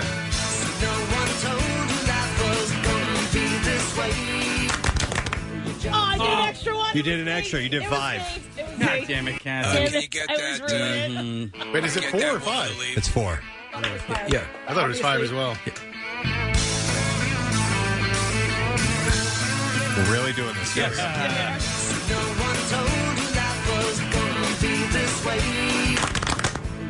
That's it. What took Somebody you? went early, It but was Nick. Sorry. Can we do that again, I guys? thought I was going to do 5 again. The woman is slowing you down. No, I wasn't. I got it that time. Well, I'll tell you what. I didn't know that it was written for the show. Yeah. But it did become a hit. Here we go. Easy. No. You're a dick. What? Oh, was that me this time? Damn Always a it. dick. Son of a bitch. You threw me off so much, I didn't clap at all. Wait, play it back. You can hear something. Who did that? When that was me. before Kathy was on board, we had a cast member, Gina Crash, and she could not do that to save her life. She broke her wrist. She couldn't get the timing right on it. Oh, man. Anyhow, so the Friends premiered about a week after they wrapped, and the Rembrandts returned their focus to their forthcoming album called LP, but after a Nashville radio program director named Charlie Quinn played a looped version of the 45-second theme song, it became clear that the public wanted more. He said it got crazy requests, the phone lines started blowing up, and all the sister stations started playing it, and it went national. It was LP, the album was completely done, but their label insisted they record a longer edition of the Friends theme and add it to the end of the album. So at first it was just that tiny little I remember that intro, but they expanded it and made it a full-length song. It was so huge at the time. I mean, everything, the Friends were on the cover of every Entertainment Weekly and People and whatever. And you remember it took a while to build into that, though. So it was on for a little bit, and then it became the focal point for that 90s generation. So the band wasn't really thrilled that they were asked to do that, because it seemed kind of cheap. Right. But they eventually came to appreciate the song's success. He said it didn't really fit, but it helped sell that record. So they had a tremendous amount of success and from it. Kept them from eating government cheese for a decade. All right, Gilligan's Island. Yes. The Ballad of Gilligan's Isle. So the interesting story behind this, I had no idea that John Williams was involved in this. So years before John Williams gained acclaim for composing Star Wars and everything else that he did. Legendary composer. He came up with a calypso intro for Gilligan's Island, written and performed by the show's producer, Sherwood Schwartz. Not only did the song sound completely different from the one we're familiar with today, but the lyrics tell a slightly different story as well. The professor is just a high school teacher. Ginger and Marianne were two secretaries, and the passengers take a 6-hour ride instead of a 3-hour tour. Well, that explains why they have steamer trunks full of luggage. Well, by the time the show premiered, though, it changed. Schwartz had scrapped the song for the Ballad of Gilligan's Isle, which he composed with George Wiley and booked folk singers, the Wellingtons, who we hear here singing, to perform. Schwartz wasn't quite done tweaking the tune, though. In the version that aired during season 1 of Gilligan's Island, the list of passengers ends with the movie star and the rest, omitting both the professor and Marianne. According to MeTV, this was because Tina Louise, Ginger, her contract mandated that her name come last in the credits. Wow. That's why they left the two of them out. So for season 2, it was actually Bob Denver that stepped in, who played Gilligan, of course, and he told the producers that unless they worked in those two castaways into the opening credits, he'd like his name to get bumped to the end of the credits in solidarity with him. And since Denver was the top-billed cast member, they agreed to do it. So he said, the professor and I still send each other little notes saying, love the rest. Or Dawn Wells had said that on Today in 1994. There was a cast member, a woman who was traded out early in the beginning of Gilligan's Island. I think they either brought on Marianne or Tina Louise. I forget how the legend and lore goes, but it was just seemed kind of dismissive, and the rest. And so a couple of losers, they just tag on. But it was after because the fact. of her contract, because of Tina Louise's contract. I never knew that story till this morning. By the way, Jerry Van Dyke was initially offered the role as Bob Denver. Can you see if there was a different actress, Nick, that was part of the original cast who didn't make it to the full series run? Yeah, and actually, Gilligan, he had been Maynard G. Krebs on a show. Dobie Gillis. Dobie Gillis, yeah. Mm-hmm. I'll look it up, Steve. Okay. All right, The Fresh Prince of Bel-Air. Oh. Okay. Of course, we know that one very, very well. Now this is a story. When NBC gave Andy Burowitz the green light for The Fresh Prince of Bel-Air, he already knew that he wanted the theme song to tell the story of how Will Smith's character ended up in Bel-Air.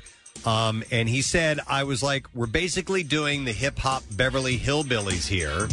Let's not run away from that. Let's just go for it. So that's why kind of the storytelling song like they did with the Beverly Hillbillies. I think it's a smart move, too, at least in the first season of a show, so that people can immediately get a thumbnail sketch of what it's about.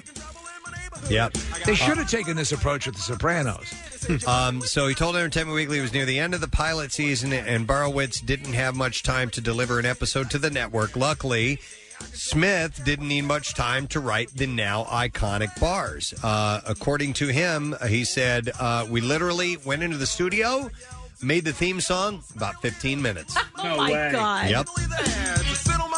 There's the Prince of Bel-Air. DJ Jazzy Jeff, the other half of Smith's hip-hop duo, told Entertainment Weekly, I ended up just going in and programming some music, and he wrote something and laid it down. I did a rough mix, sent it in. About 3 weeks, it was on NBC. In the opening credits, who's playing the ante? I don't know. I think it might be somebody who, maybe the same person from Parents Just Don't Understand, that video, because there were a few goofy characters in that video, which is very similar to this, with the graffiti and stuff in the opening of this. She might have been in the same video. Okay. I'm not sure from Parents Just Don't Understand. Marissa found a missing verse from that song. It's not a joke, or at least I don't think it's a joke. From Prince Bel-Air? Yeah, so apparently you know there's what? Yeah, I did read that there was supposed to be more to that. Here we go. I got in one little fight and my mom got scared and said, you're moving with your auntie and uncle in Bel Air. I begged and pleaded with her day after day, but she packed my suitcase and sent me on my way. She gave me a kiss and then she gave me my ticket. I put my Walkman on and said I might as well kick it. First class, yo, this is bad. Drinking orange juice out of a champagne glass. Is this what the people of Bel Air living like? This might be all right. I whistled for a cab and when it came near, the house breaks impression in a dice in the mirror. I guess they had to cut it shorter. But I thought, man, forget it. Yo, home's the Bel Air. I saw him do that live at Live 8. You remember that show? What was that like? It was fantastic. Everybody in the audience was singing along. They Everybody knows the words to it. And it's, Philly's hometown hero and Will Smith doing it in front of a Philly crowd. It was really cool. There's another lyric apparently where he mentions MMR, Preston. Yeah. There is? No, missed it. Okay, so here's another iconic TV show theme song and the story behind it. The Andy Griffith Show. The song actually has a title other than just The Andy Griffith Show. It's called The Fishin' Hole. The Andy Griffith Show. The Andy Griffith Show. Andy Griffith. Actually, the first person I heard that they tried to get to record this couldn't actually whistle, and it was a beakless rooster.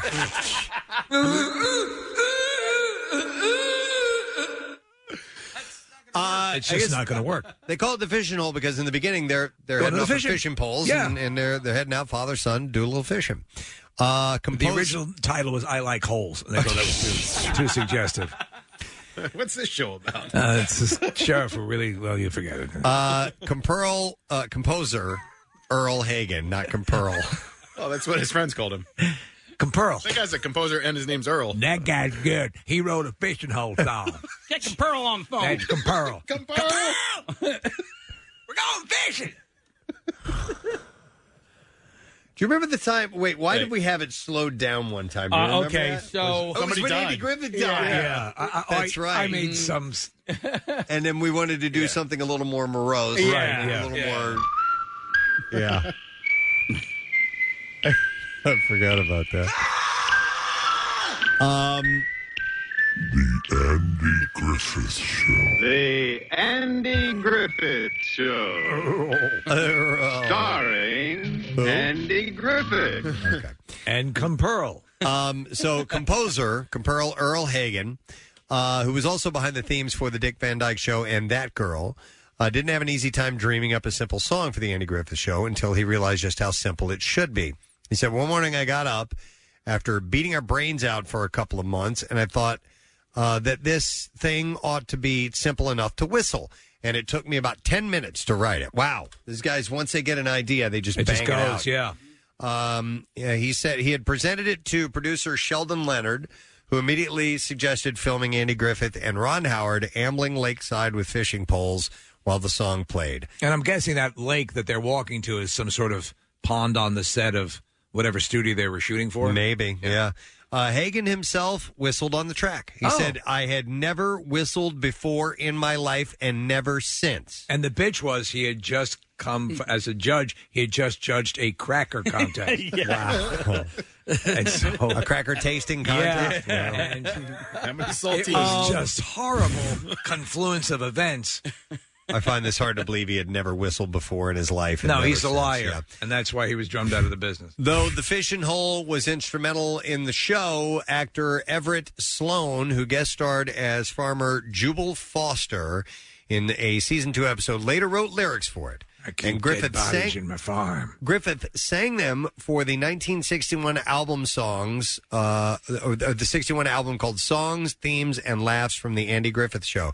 Marissa, see if you can find Andy Griffith singing the lyrics to the theme song. Griffith actually had a number of albums. He was a talented musician. Yeah, he could play guitar and sing, and his old stand-up stuff was fun. It was, very down-homey. Of course. And then he talked about progressive sort of Eurosex stuff going on at the time. Jeez. And them Germans, they like some crazy stuff. When my first radio job was in a town called Salem, Missouri, middle of nowhere, and there was a group that used to appear on the Andy Griffith Show called the Darlings. I remember the Darlings. And they also used to appear on... Hee Haw? No, not Hee Haw, but the Beverly Hillbillies. They did a crossover. Right, to that. yeah. And they were from Salem, Missouri. And were their name, I think their real name were the Dillons. Yeah. And so they were like our local celebrities because one of them still lived in town. They were sort of the Nine-Inch Nails of their time. They were the Nine-Inch Nails of bluegrass. Now, they were bluegrass, and they were, really good bluegrass musicians are incredibly talented. Yes. And that was their deal. But so that was my kind of brush with yokel fame. There you go. All right. While Marissa's looking for that, and we'll circle back, the Batman theme song. Neil Hefti, right? Got the story behind this. Yeah, Neil Hefti wrote it. Batman's theme song has been covered so often in the last half century that younger fans might not even know where it originated. The year was 1966. The show was the animated series Batman. And the musical genius was, Steve said, was Neil Hefti. In a 2006 interview, Hefti admitted that he had struggled to develop a tune that was outrageous as the show itself, and he didn't have high hopes for his pitch to producers. He said, I had to sing it and play it on the piano. He said, first, I'm no singer and I'm no pianist. He said, my first thought was that they were going to throw me out very quickly, but as I was going through it, I heard them both reacting with statements like, oh, that's kicky. It's kicky. That would be good in the car chase. Hefti eventually used 8 singers to bring the Batman chorus to life, but he suggested cutting 2 different tracks in case producer William Dozier preferred a purely instrumental intro. When I see this, so this was my entree into my lifelong adoration of Batman. Though Dozier, you like Batman? What's that? A little bit. Oh, okay. Though Dozier chose the vocal version, Batman star Adam West later propagated the myth that instruments, not voices, were behind the Batman bit. He said old pals would call to congratulate me and also to ask, are those horns or voices saying Batman during your theme song? And he wrote in his biography, they were horns. Since the single word did technically qualify as lyrics, Hefti was credited as both songwriter and composer. One of the choir members on the recording session wrote on his part word and music by Neil Hefti. He had said. So there you go. Word and music. You got a couple of... Is it still used in some form? Only as just sort of fun acknowledgement of the past. But I mean, the animated opening of that series and that poster, as I've said on air before, I begged my mother to let me put that poster near the TV so Batman knew I was watching when it... And apparently he did. Steve, over 3 seasons. It was only on for 3 seasons. Yeah. How many episodes, you think? I'm going to say, and those times they do like, let's go with 90? 120, yeah. 40 in episodes. 3 seasons? Yeah, per season. Yeah. That's the way they used to do it back then. Yeah. All right, we have the Andy Griffith theme song of him singing along with it. So hang on a second. Let me back this up and see what we got. Well, now take down your fishing pole and meet me at the fishing hole. We may not get a bite all day, but don't you rush away. What a great place to rest your bones, and mighty fine for skipping stones. You'll feel fresh as a lemonade, setting in the shade. Whether it's hot, whether it's cool, oh, what a spot for whistling like a fool. What a fine day to take a stroll and wander by the fishing hole. I can't think of a better way to pass the time of day. That's cute. I like it. Yeah. That should be a wedding song. Kind of jazzy. Yeah. I dig it. Okay. Let me see. I think I have 2 more. Yeah, 2 more. Sesame Street. The name of the song is Sunny Days. Beautiful song. When it came to the opening song, creator John Stone loved Joe Raposo's composition just as much as he hated Bruce Hart's lyrics. And he hated the lyrics to the song? Yeah, and he didn't downplay either emotion. According to Michael Davis's book, Street Gang, The Complete History of Sesame Street, Stone called Raposo's music just plain brilliant, commending how it was melodic and easy enough for a child to recognize and even sing along to, but still had a musical sophistication to it. Though it was Stone's idea to center the song around the line, "Can you tell me how to get to Sesame Street?"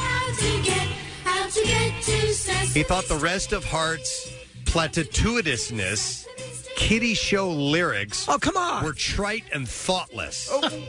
I mean, of course there's going to be platitudes in a song that's geared at 4-year-olds. Not like infants. What was he looking for? He said, I don't know, Dark Side of the Moon? Yeah, He said, I kept thinking that in a week... You can't get to Sesame Street if you don't eat your pudding. He said, I kept thinking that in a week or so, I'd get around to getting rid of such hackneyed phrases as, it's a magic carpet ride.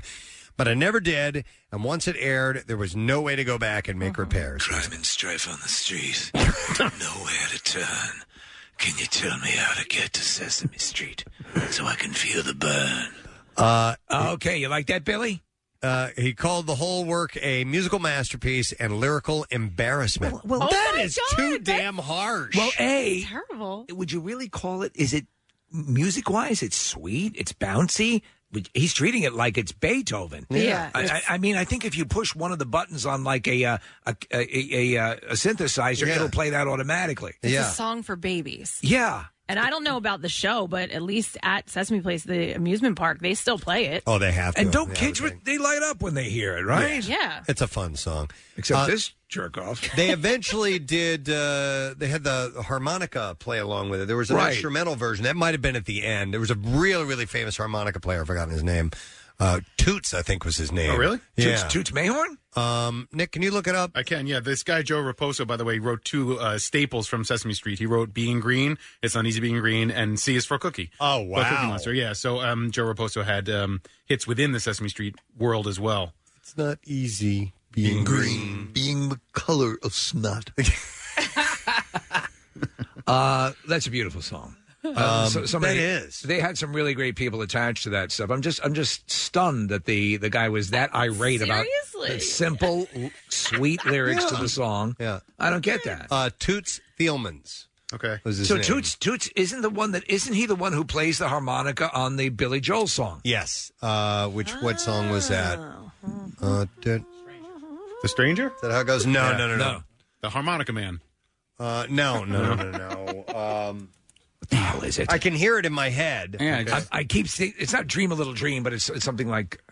Oh, yeah, Steve. It's a text messages. Please help us, or look him up on Wikipedia. I got you. And look up his. Look under Toots and see what comes up. Hang on a second here. Looking for Mr. Goodbar. 1980s and later. Hang on a second here. Leave a Tender Moment. There you go. Kathy, you've won the Scorpion King. He actually played on a bunch of famous stuff. He was one of the great harmonica players. Wow, he performed with Jaco Pastorius. Wow, okay. Appeared on the Julian Lennon song "Too Late for Goodbyes." Much Too Late for Goodbyes. Remember that song? Yeah. And Leave a Tender Moment Alone. So he did a lot of stuff. He worked with a lot of famous people. Anyway, we're moving on to the final one here that I have on this list of stories behind TV show theme songs. Well, this is better than I thought it was going to be. I told you it was solid. This is from Mental Floss, by the way. There were a few that I left out of here, but these like were the 60 Minutes theme. These were the biggies. No, there were a couple that I was just like, I'm not familiar with that 60 show. Minutes theme. It's a clock. Tick, tick, tick, tick. There was the Proud Family. Nope. And a couple of current ones that aren't quite as iconic as these. So this one's for Nick. His all-time favorite show, Cheers, where everybody knows your name.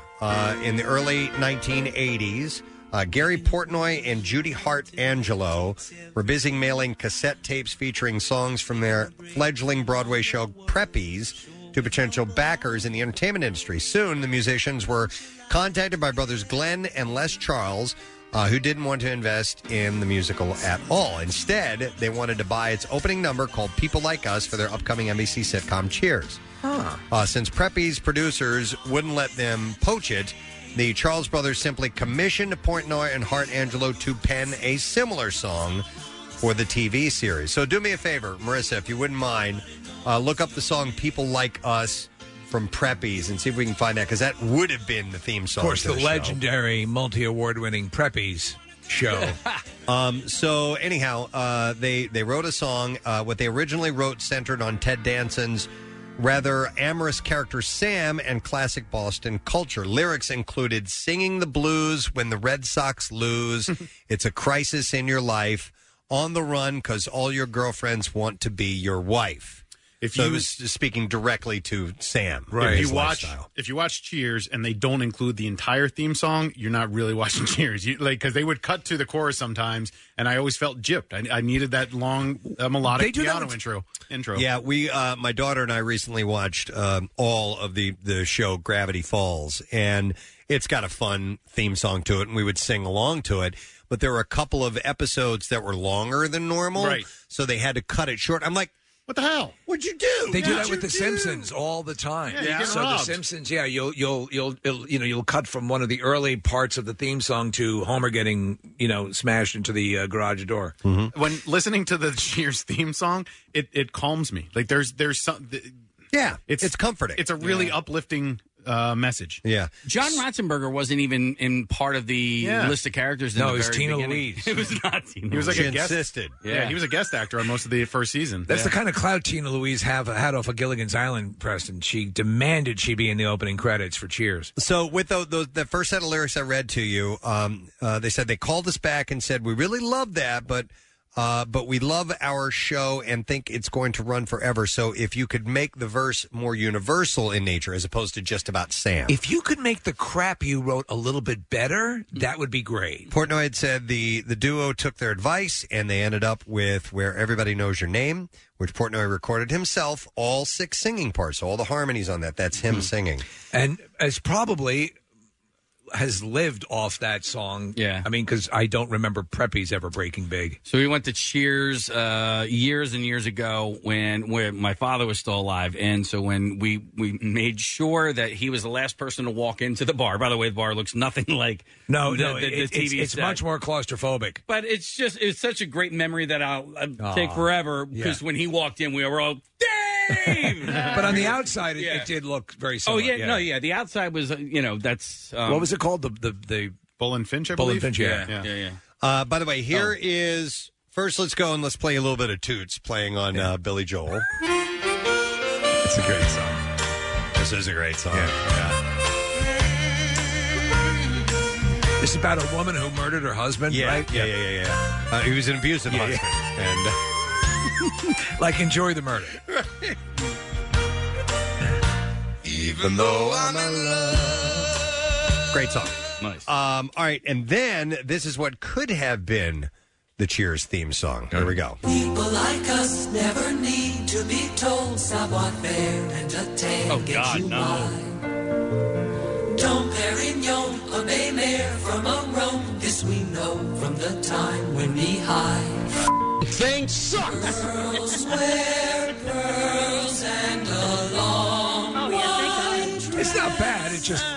gentlemen. They're all singing in unison. Maybe they'll split up into harmonies here. From J-Press. People like us. Let me ask you something. Sounds like church. Is it that you don't like it because you're so associating the theme? You may have come to love it. Exactly. If you heard it all Right. the time Had it with a been show associated with a show that you loved, that you really dug, you may have, over time, really appreciated it. There was one of those gimmicky bars in Boston that was called Cheers, and that recently closed. I don't know if you guys saw that or not, but it was modeled after the TV show, not the Bull and Finch, but an actual like Cheers style. that was a bar. franchise. That you could purchase those. Like they would have a Norman Cliff sitting at the end of the bar, Right, yeah. and they just closed recently. Which They're is in too bad. airports, though, aren't they? They Some are, of them? yeah. I sat at one in the Detroit airport for like 6 hours because I missed a flight one time. I'm like, well, I might as well go to Cheers. Where were you flying to, Nick? I wasn't flying anywhere. I just really love this airport. That was it's a sad story, but it was Christmas Eve. I my missed God. the plane. Jeez. I know, man. What? There's a song about it. That guy with the big head. Let's celebrate. Even at the airport. Awful. There was like all these delays because it was a winter storm. Anyway, back to the theme song. That's a Hallmark movie. You're right. Yes. That's with you could play it, Nick. Where you sit there talking to the plastic Norm and... Hey, guys. No. I used to watch your show all the time. And then the bartender's a really attractive, single mom. Right. I love it. Your head is enormous. Just want to get home for Christmas. May I decorate your head? We don't have a tree yet. The Christmas head. McWade is the Christmas head. Come, children. Oh, wow. Gather around the Christmas my God, head. that's a beautiful... Oh, that's a man. Hold still. All right, Steve, this is the last part of this, and this answers all your questions that you had about the theme song and these people. The beloved theme song still generates healthy royalty checks for its creators, but the same can't be said for their ill-fated musical. Preppies debuted off-Broadway to lackluster reviews and shuttered just weeks later. So they were going to sort of make it difficult. Now, they fought, obviously, to get their deal, but sometimes Yeah. You got to leave a tender moment alone. That's right. Yes, you absolutely do, as Billy Joel had told us. I love the harmonica when played properly. I agree. Not with your ass. No. You mean like how, Alanis Morissette plays it by shoving the entire thing in her mouth. Right. And then smiling. Right. All right, anyhow, I thought that was a pretty interesting list. We need to take a break. We'll come back in a moment. We'll get some Beat File stories for you. Stay there.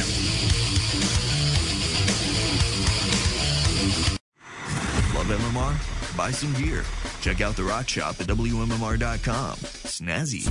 The most hated jeweler in America makes it so easy to get engaged. Meet the beautiful, classy, and brilliant Krista. She's Steven's most loved engagement ring and will dazzle. She takes the stress and guesswork out of finding the perfect ring. A bright white, high-quality, round brilliant diamond in a classic solitaire setting. Meet Krista today, starting at under $700. Online at IHateStevenSinger.com or at the other corner of 8th and Walnut by appointment only. Free shipping and interest-free financing. It's so easy. Steven Singer Jewelers. That's IHateStevenSinger.com.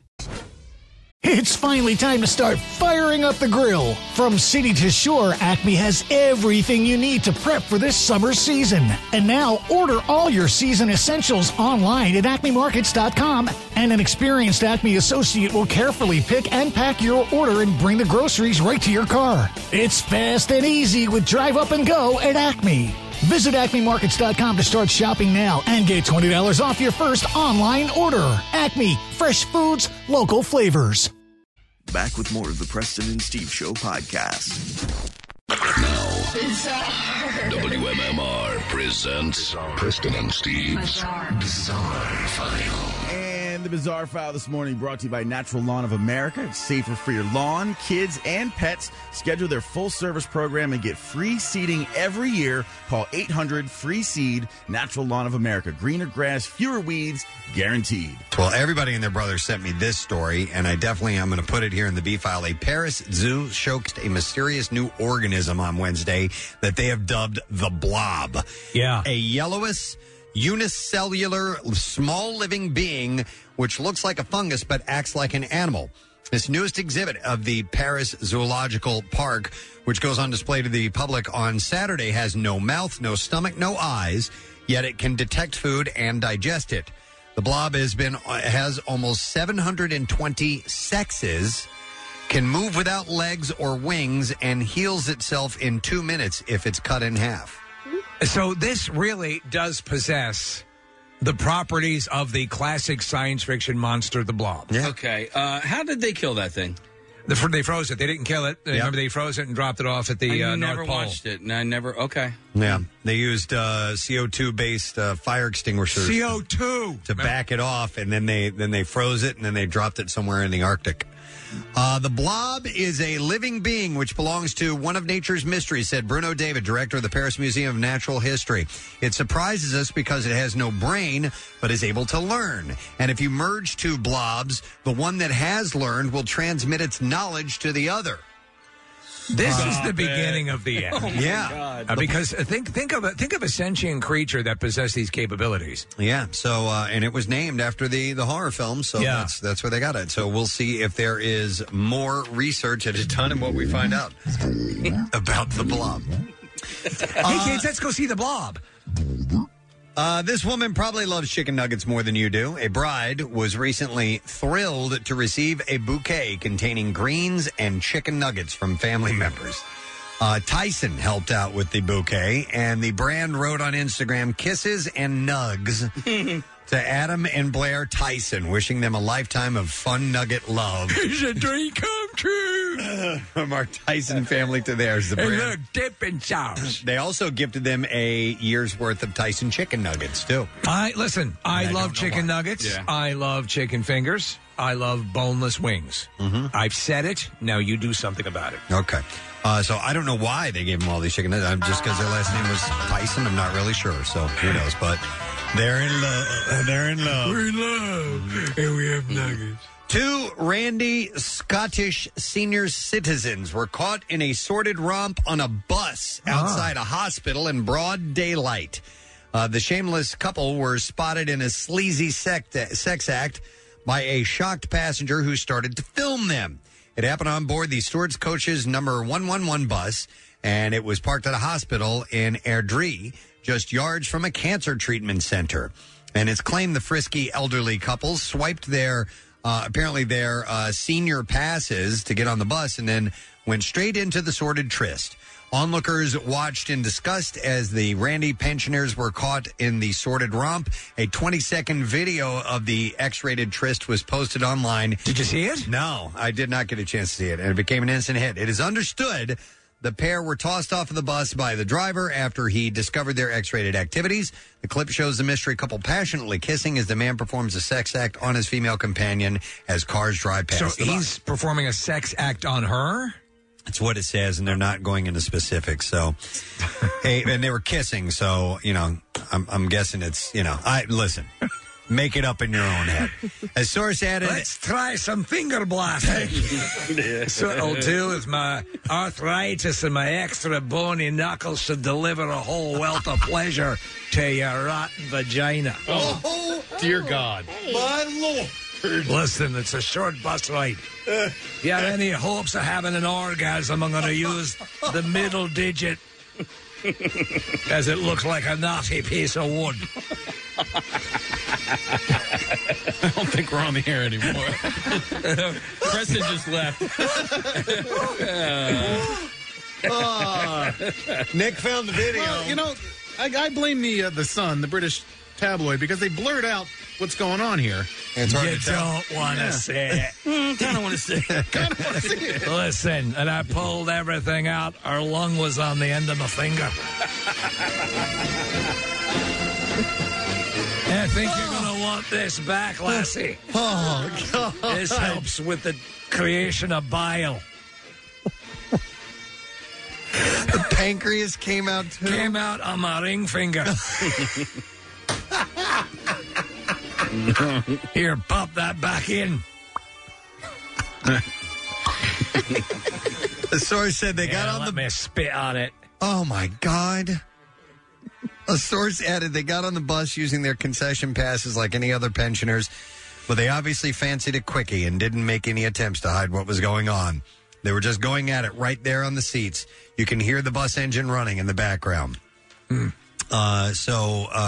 word on if they were, busted or kicked off. Well, they were kicked off. But I don't know if they got in any illegal Do they trouble. look to be extremely elderly, or are they simply pensioners? We assume they're of retirement They age, right? look pretty old. I mean, it's a blurry clip, and some of it's blurred out, but he's clearly, Steve, using his right arm. There you go. Okay. Here's the story. Hand. We're going to reel it back just a little bit. Right up to my bicep.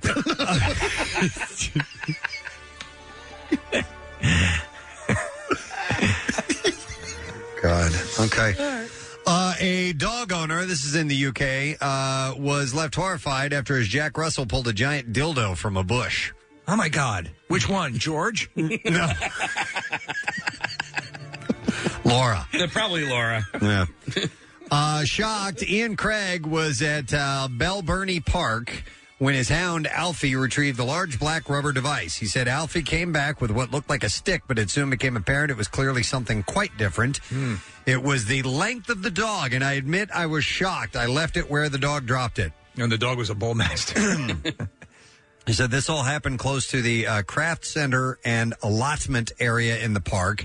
And it seems that other have come across similar items, too. Another visitor, George Smith, stumbled across a white rubber sex toy while he was walking in the park. So the question is, who uses these things and then just disposes of them? Yeah. They're, at least it's our understanding. They They're got to fairly be rich. Right? Yeah. Because they're expensive, these things. He said, I was in the same park when I found a different sex toy. News of the finds has prompted community leaders to call on the local council to clean up the area. And that is all that we have time for right now in the Bizarre File. Stay with us.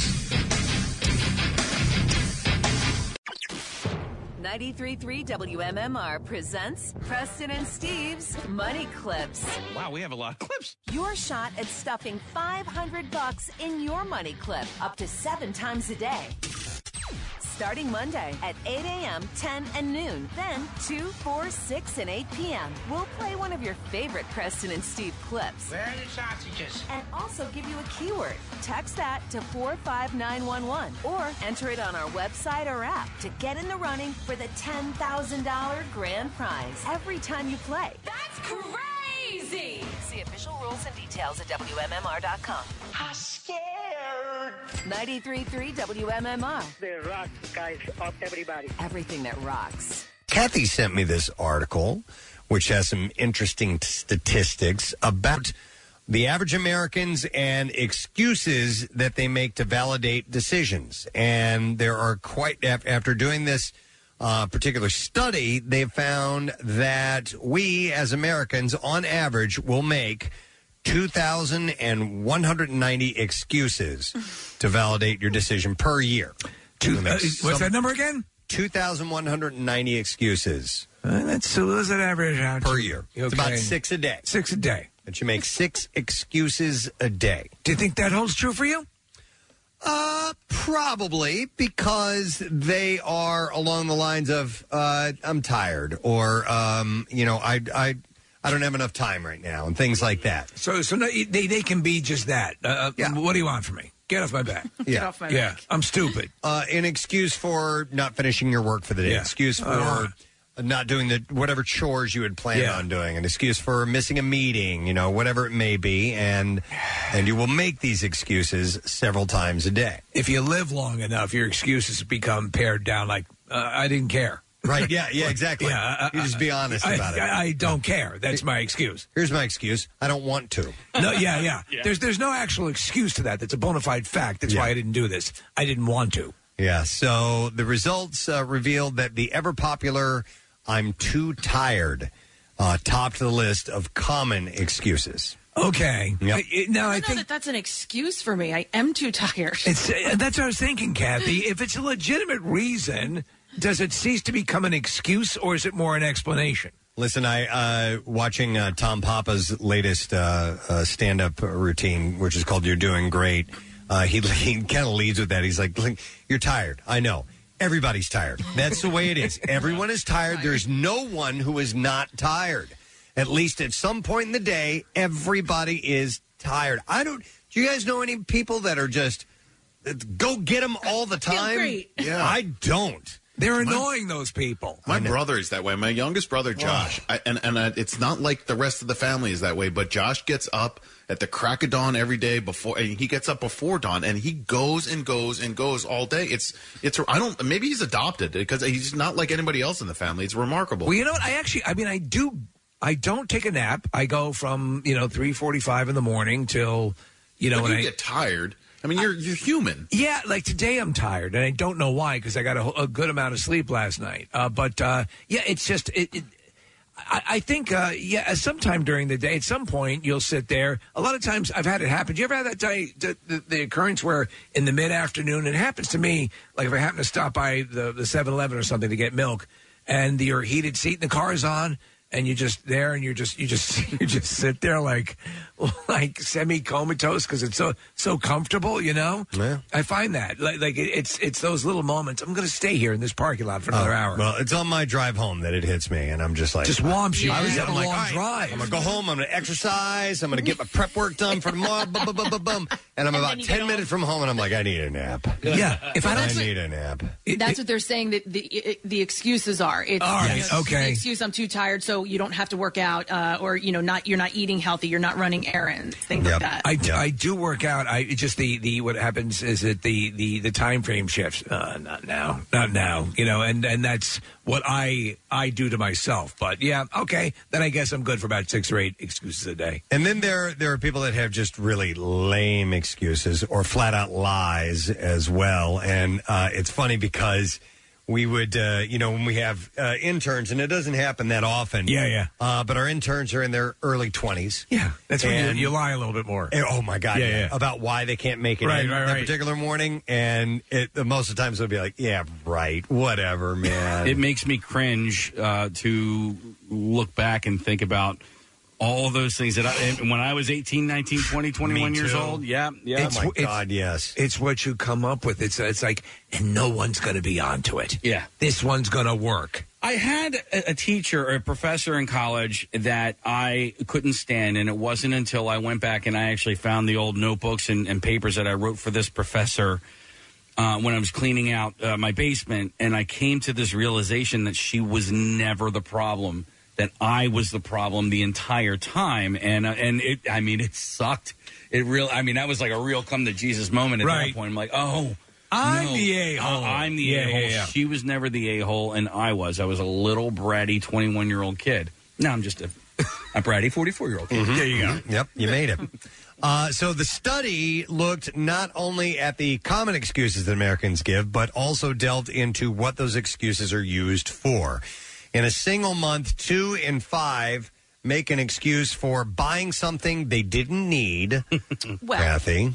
What do you mean? While a further 36% make an excuse for binge watching television. Okay, so listen, everything that I buy, I need. My tactical shovel is ready to go. It's in the trunk of my car. The Batman bus, you need the thing about that is you never know when you're going to need it. No, so you need it. I have every confidence, though, and I've stated this publicly. I know that when I need it, I will forget I have it. Right. Oh, my God, we do that all the time. All the time. I know, Preston. I will be, and I know what the scenario is going to be. It's going to be next winter. The car's going to be stuck in ice. I'm going to be there with a spork trying to get the back tire out. And sitting in my trunk will be my tactical shovel in a bag, and I have completely forgotten about it. How often do you buy things you realize you already had 3 of them anyway? Yeah. And that happens with food with us all the time. I need you to pick up some sour cream, and I'll bring sour cream home and then look in the fridge, and we have 3 containers that are already in the refrigerator. Connectors and things. So I made like HDMI cables or extender wires, things like that. So I made a concerted effort about 2 years ago to put everything of that kind in one place. Right. So that I can always at least go check. And I'm very proud of myself. I'm getting better, but it sucks when you go and you open up the closet and it's already there. You've ordered it twice. Yeah, and HDMI cables, good ones, they're not cheap. Well, they're not that bad. I mean, but still, I put them in the same place now. Yeah. If I purchase something out of season as far as clothing goes, if I find like a sweater, I'm like, oh, that's nice. And I'll purchase it, but not yet wear it. I'm not kidding you guys. I have one time I purchased the same shirt 3 times. No. And I did. It's the ads on Instagram and get Facebook. you. I'm like, wow, that is really nice. And I'm like, I think I clicked on that before, but I didn't buy it. I purchased something one time 3 times, and I was like, you have got to be kidding me. I had all 3 of them in my closet. I'm like, okay, I got to go return this. Oh, it actually just happened to me over the weekend, and it happened because I forgot I had purchased it. I don't know why I wasn't alerted to it. I got 2 Blu-ray copies of the movie Car Wash. All right. I'm like, why? Oh, my God. What was possessing me when I ordered this a while ago? Car Wash. I haven't seen that in a while.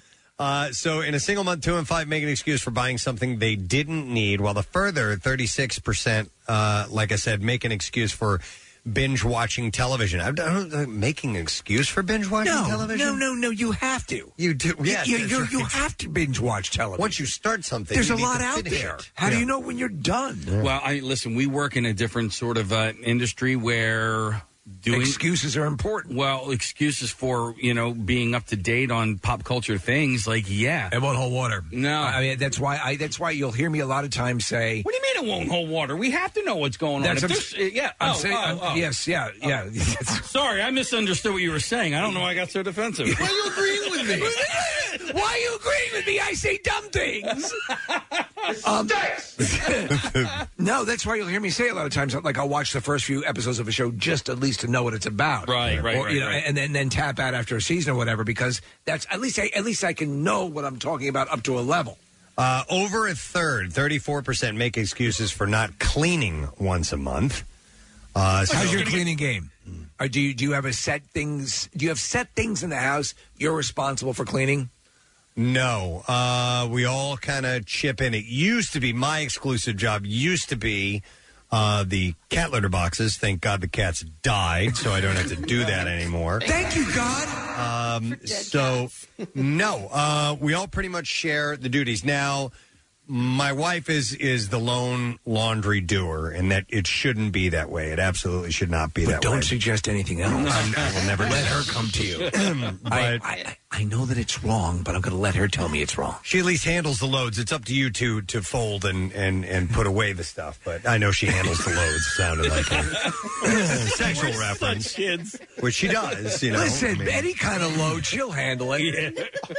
That's her responsibility. Yeah. I'm sorry. Sometimes she's looking at it, and sometimes it's her back. And like several loads a day, right? He's not 20 anymore. We don't do that anymore. I'm talking about the laundry. I'm talking about the No, laundry. you're not. better than She that. has to do several loads a day. Do it just one load a day. You can do two. You're a young man. What about you guys as far as dedicated job? Cat boxes. We both do it. So you both do it. We do two a day. Anything that's yard work related. Okay. The standards, the garbage. I keep my room clean. I keep my stuff arranged. All those basic things. I will vacuum periodically too. But Claire really does. She handles the loads, and she since the prostate. I spray the weeds. That's part of mine. I do that on my own. Right. That's like once a week. Snow blowing when in the summer it's a lot easier. No, right. all of the bizarrely the standard stuff that you fall into. But I try to be very cognizant of picking up things and making sure that things are in everything has a place, and I make sure it's there. Yeah. All right, so yes, over a third make excuses for not cleaning. On a weekly basis, excuses were most commonly given by respondents in order to avoid exercising, eating healthy, and running errands, all tied at 33%. Yeah.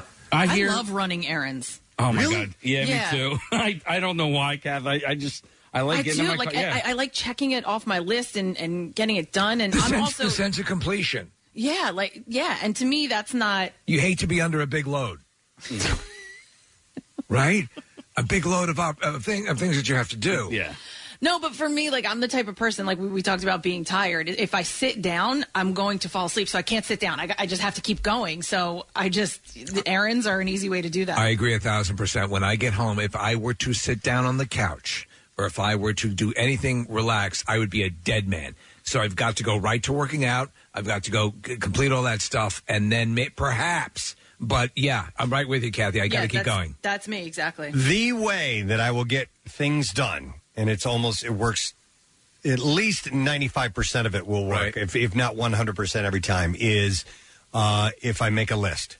I will do everything on the list, and lists are great. I finally bought this thing's called a boogie board, and it's not for the beach. It's a we have one. Yeah, it's an erasable board that you can write on, and I have the boogie board is for me specifically in my location. I'll make my list, and especially on the weekends, I'll get up and the first thing I do in the morning is make my list of things I want to do, and I'll scratch them off as the day goes on, and I will hold off on some allotment for myself until I finish that list mentally, like having a cocktail or some kind of a reward at the end of it. I'm like, all right, you can't do this until you finish everything on the list, and then I won't make excuses. I'll get that stuff done. All right, well, that's good. You know your pitfalls, and you try to correct for it. Yep. So exercise and eating healthy and running errands. I do make excuses for eating healthy, which I need to stop doing. Well, during some of the bets are off during the pandemic, right? All bets are off. I mean, you have to. Yeah. You got to go for the comfort food. Yep, those are excuses you guys are making. Yes, I know. Exactly right. I'm not disagreeing with you, but like that's it's a medical fact that Hershey's cheese balls are a necessity. Nick, you're spot on. That's exactly. I think we've all made huge. We've used that as a huge excuse for all kinds of stuff. Okay, and I agree with that. What's the difference between an excuse and like? All right, so a bona fide fact. Well, all right. So your excuse for relaxing on a healthy diet, Press, like because sometimes like you'll be under the weather, and I'll hear you say, "Well, I'm off my diet because I don't feel good." Yeah, and that's an excuse. Yep. Whereas I just say, "I just feel like eating it." You know, is that an excuse or is that? I think they're probably both. I mean, if it's something that you feel that in a more correct state of mind you wouldn't do, then it's probably an excuse. Like I didn't feel like it, you know. Like why didn't you? I wanted to kill that hooker, but you don't have any intent on eating healthy. So I think you have to have intent first, right? I think you have to have intent to exercise. Your excuse was, and if you don't follow through on that, you have an excuse. His excuse would be, I wanted those vegetables. Yeah, right. Yeah. Right. Yeah, I wanted those vegetables. But if I if I had to mow the lawn and I didn't mow the lawn, rather than saying, well, I had to do this, I didn't feel like it. Is that an excuse or is that? Yeah. Okay. So for me, talking about the core thing is every day I exercise. Yeah. Every day. Yeah. So if I don't do that, everything starts to fall. Right. And I those are the little ways you have to learn how to trick yourself. Mm-hmm. And it seems bizarre, but you have to sort of like a 3-card Monty on yourself to convince you to do things. 29% admit to employing excuses to get out of social events each week. Oh, that would be me. Really? Yeah. So I think people don't even ask me anymore. I thought that was mainly a guy thing because I do the same thing. I'm like, oh, we really have to go to that. Are you a homebody, Kathy? I'm not a homebody. I do but during the week to go to some sort of event, whether it's out in Bucks County or in the city, unless it's literally on Fayette Street in Conshohocken, not sure I'm going to make it. And even when it's on Fayette Street in Conshohocken, that doesn't sometimes I'm still too tired. Walking distance does not have any influence over you showing up. I don't. I agree. I am a homebody. So normally in our normal work year outside of the pandemic, I'm out and about doing stuff with the station and doing with the show. Yeah. And so that's a lot of the stuff. But socially, I don't do a lot. I don't want to do a lot. And you're right. During the week, it takes its toll. Yeah. When you have kids and I'm at home eating cheese balls, school stuff, and all that sort of stuff, then your obligations sort of skip up a little bit. And I think it's a little comforting to know that when I'm going somewhere that everybody else there doesn't want to be there either. Dude, when you guys tell me about your schedules, Preston, and you and I know Nick and Kat, well, all you guys have kids. Yeah. The things you got to run to in this game and this practice and this stuff, I'd go nuts. I've been I've been trying to appreciate that as I look at my empty calendar. I know, and go, you know what? I would have had 2 or 3 things on here today. Yeah, I don't have that today. Thank you, deadly pandemic. I know. I miss the game, the sports practices and the games and watching them play. That is a lot of the running around, and now we just don't have it. You do miss that? Yeah, I do. Okay, I miss it in theory, but then when it's reality, I don't miss it. It always happens. And we talk about this. You agree to a lot of stuff, and it ends up in the calendar, and it's like, oh yeah, I'll do that. Yeah. And then the morning of, it's like, why did I do this? Mm-hmm. And then you show up and do it, and it's like, oh, this is why I did it. It's good. I haven't been paying attention to what Saturdays have looked like since this pandemic started because my daughter and son they run track, and track meets can be when the weather's bad. It is miserable because it's hours and hours long. I mean, it starts at 8 o'clock in the morning and goes past noon. It totally stinks, and I wonder if I don't know if we do, but when it's nice out, it's fine. You just sit in there, you get your lawn chair. It stinks. I still, man, that's tough. That's tough to just sit there, Rah. Also, another 29% admit to using excuses to get out of social events each week. 28% make weekly excuses for not wearing sunscreen. That was actually a really high one. Are you kidding me? Why the hell did that end up so high? By the way, I wear it every day. It goes on in length about why people do that. By the way, Casey, to answer your question about excuse, somebody had stated this on the text messages, which might read to this. Any guilt behind it equals excuse. Yeah, that's a good barometer. If you feel a little bit of guilt behind the decision you've made, just a little bit, then you've made an excuse. And sometimes that's okay, and that's the excuse I'm making right now. Yeah. And give yourself permission a lot of times. My father-in-law, he would crack me up because he had zero excuses. His whole if he didn't want to do it, he was like, I don't want to. Yeah. You know? I don't want to. Because you know why? Because I'm 65 years old and I've worked my whole life, and guess what? I don't want to. I don't want to go there, and I'm not going to go there. And I love that. Like, man, to have that, like, resolute. And it's I don't want you to marry my daughter. Right. I don't want it. Except for when it impacts other people. That's when you need to go, okay, I'll take one. I don't want to deliver this medicine. Yeah. I just don't want to. I don't want to. I've been around for 64 years. Stinks. Yeah. So the top, let me run down these. The 5 most common excuses. I'm too tired. I don't have enough money is another one. Sometimes that's accurate, though. But only if you're using it as if you're an excuse. drinking Sterno in an alleyway, that's probably legit. When it's an excuse is when you really do have enough money, but you're saying, I don't have enough money. Yeah. Number 3 is, I don't have enough time. Number 4 is, it's too inconvenient. Yeah. And number 5 is, I'm too forgetful, which is typical homework excuse. I forgot. Yeah. I didn't know. How do you fight that? That's a lie. It's interesting, Preston, because excuse number 3 and 2, they don't really apply right now. The I don't have time during a pandemic is just not true. You know, people have time. And so if you get an excuse like Casey, I don't know if you've encountered this, but, occasionally we'll reach out to potential guests and they don't really have an excuse for not coming on the show these days, right. If you just because you don't want to get up in the morning, all right, that's fine, but you have the time. Well, we forget there's a substantial amount of people that are still have not stopped going to work, and so for them, that it would still hold water on some level. But you're right, Nick. As far as social obligations, that's gone. So you should have a little bit more time, but I still make excuses. One of the best, somebody texts in, says, best thing about having kids is the excuse to not go to things. Oh, my God. I can't, the kids and blah, blah, blah. We use it all the time, and people see right through it. No, but it can even work if you don't have kids. Stephanie's got the sniffles. I can't. No, that's the best. Stephanie. And the easiest one, too, is just like, nope, doesn't feel good. Listen, sometimes it's true though. I'm like, no, like I feel bad leaving. I don't want to go out another night, this week or weekend or whatever. I'm not leaving. So can you be overt with the kids, Kathy, and say, oh, my kids give me an excuse to not go to this thing I don't want to go to? Well, listen, wait, back to the I don't have enough time. I actually used that excuse for not calling somebody back, Nick, and I was like, I am so sorry. I've just been so busy. And she was like, oh, okay. And then it just got quiet for a minute. She goes, wait, doing what? What excuse I use actually, and it's the truth, and it's a thing I'm embarrassed about. If people call me, I invariably call the people that I want to talk to the most last, or if at all, because I want to take time with them, and so I wait, and I end up, and they end up not calling them back. I end up not calling them back. My oldest friend will call me. He calls me maybe like once a week or something like that. And he always calls me when he's walking his dog. And he walks his dog at like 9 o'clock at night. And the phone rings and I see it and I go, I don't want to talk right now. It's 9 o'clock at night. I've used all my words for the day.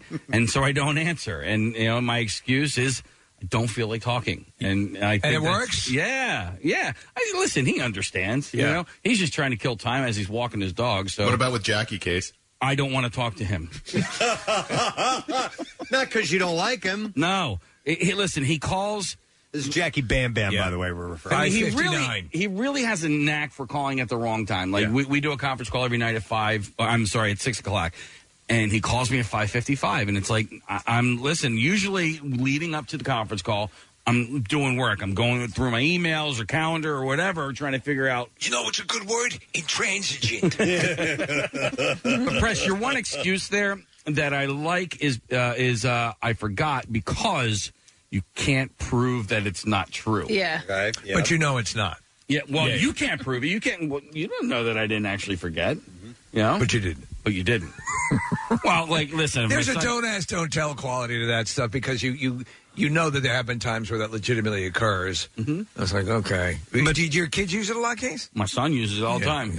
You just have to profusely apologize if you really want to sell it. Uh-huh. Oh, my God, I am so sorry. I totally forgot about that. Yeah. Yeah. I've had a lot on my plate. There's been a lot going on. I've been so busy, Kathy.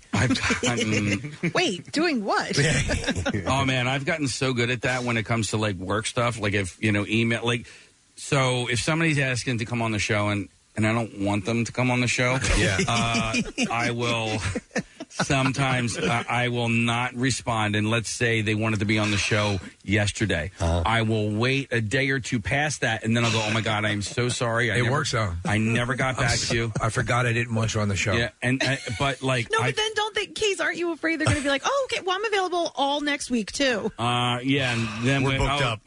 I forgot. Kathy, then I'm going on vacation. I won't respond to that email either. I'm like, oh my God, I just saw this, but I've gotten so good at it. Like, so I'll go, you're such a great person and you're such a good friend and you deserve better. I'm like a horrible person, and then You're I just turn. not that funny. Yeah. But the weekly situations leading to excuses, it sums it up here. Number 5 is wearing sunscreen. Number 4 is social events.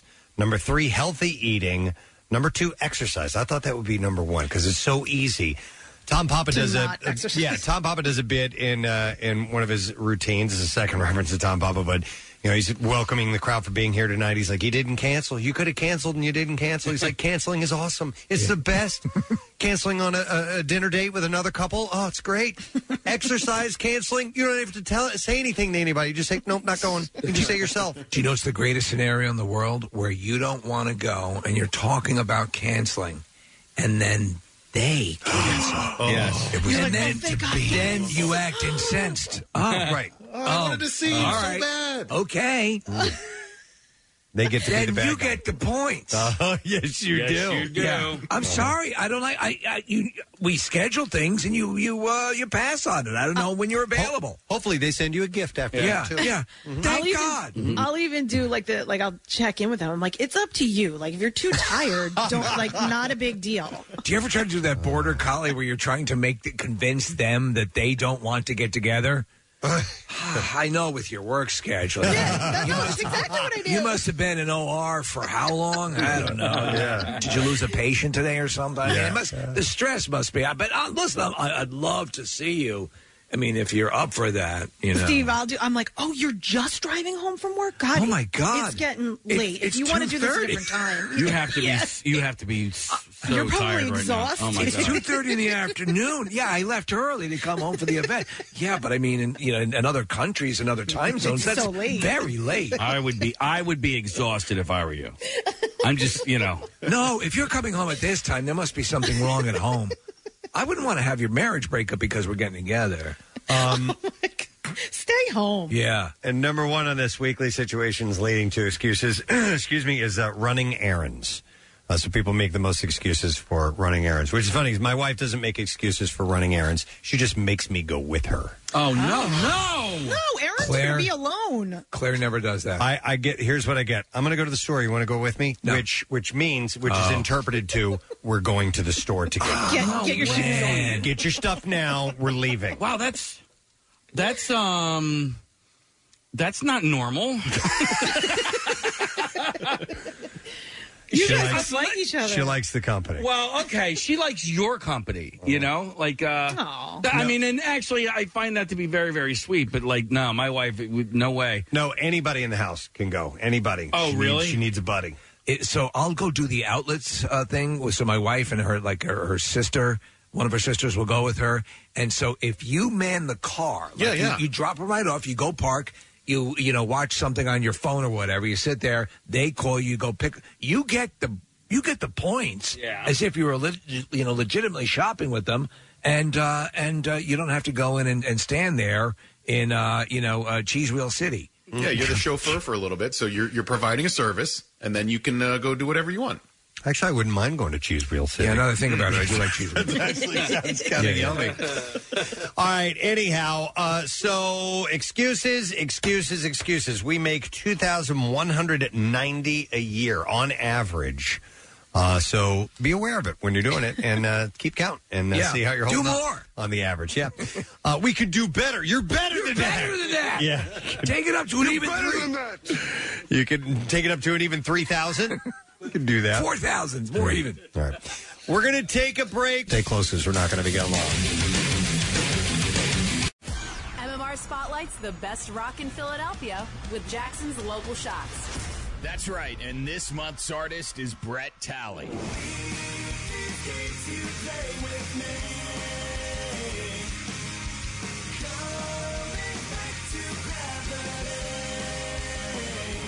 Brett Talley, your Local Shots Artist of the Month. Check him out every Wednesday at 6:30 right here on the Mighty MMR. And you can hear and see more now at WMMR.com. Keyword Local Shots. Sponsored by Family and Company Jewelers. Find a band that rocks her world at Family. 93.3 WMMR. Everything that rocks Philly. I will turn to Nick and say, tell us your story that you mentioned to us the other day about something interesting that happened with your girlfriend's dad, I believe, right? Yes. Okay.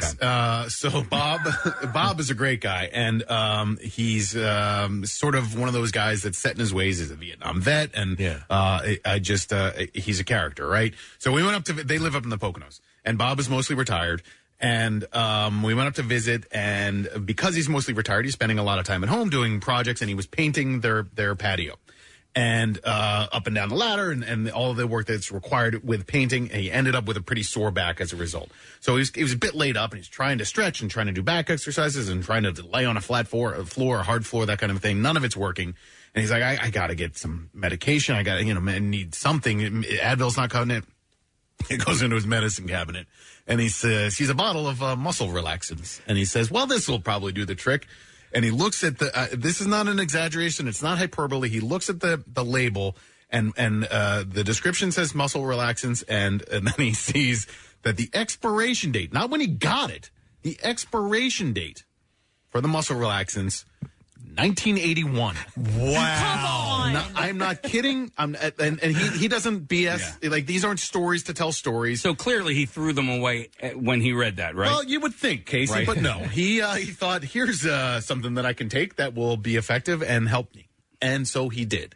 He ingested 2 muscle relaxants that had expired in 1981. So the pills themselves were 6 years older than his daughter. Wow. So, they're 6 years younger than me. I'm 44. And guess what? They worked.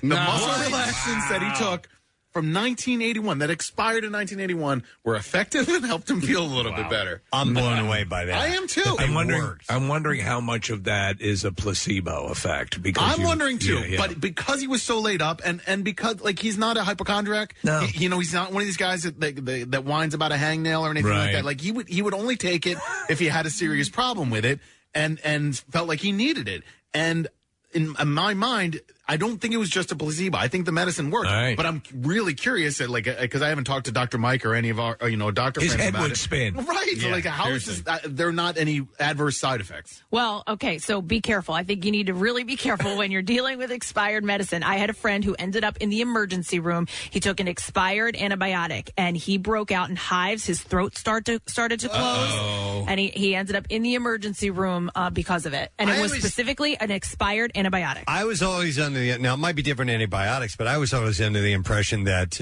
expired medication just doesn't have the potency. It doesn't have its punch anymore. It won't work. I know with antibiotics in particular, Kathy, they always say finish off the prescription. Finish it off, and I think it's partially just because you're supposed to complete the cycle with it, and also not to have them hanging around. Well, and that's exactly what it was. It was just something he hadn't finished. Right. It was left over. It was not from 1981, but it was expired. I mean, What was in the what would you find at the multiplex in 1981? What would you find? Yeah. What was on TV? Right, that is a good question. When to give us that some perspective, medicine became past its point of usefulness. E.T. hadn't come out yet. What if it expired in 81 and it had been expired for so long that it reached an age where it started working again? Right? Is it like wine? Yeah. Do muscle relaxants age like fine wine? Nick pulled up a list of popular movies in 1981: Chariots of Fire, Raiders of the Lost Ark, The Evil Dead, Time Bandits, Mommy Dearest, and Stripes were the top movies that year. When that medication he used became unusable. Excalibur. Wow. I have a habit of hanging on to medication for way too long as well. And now the antibiotics I will always finish because I'm like, I don't want to have to deal with this crap again. So, but other ones that are for, whatever, for pain management or some other things, you kind of take them and then you're getting past whatever you get past and then it just sits there forever. What about things like aspirin, Preston, or general things that are perhaps less focused? What's the duration? Yeah, like Benadryl Benadryl. Yeah. How long can you keep that in a medicine cabinet? Yeah. I think maybe like a couple 4 years. decades? No. I would say like a couple years, like 1 or 2 years, something like that. Like I go through my medicine cabinet actually probably more often than most people. Yeah. And every time I go in there, there's something that needs to be tossed out or at least, has... Well, that's the thing. You're always taught. In fact, the PSAs run all the time about throwing away old medication. Yeah.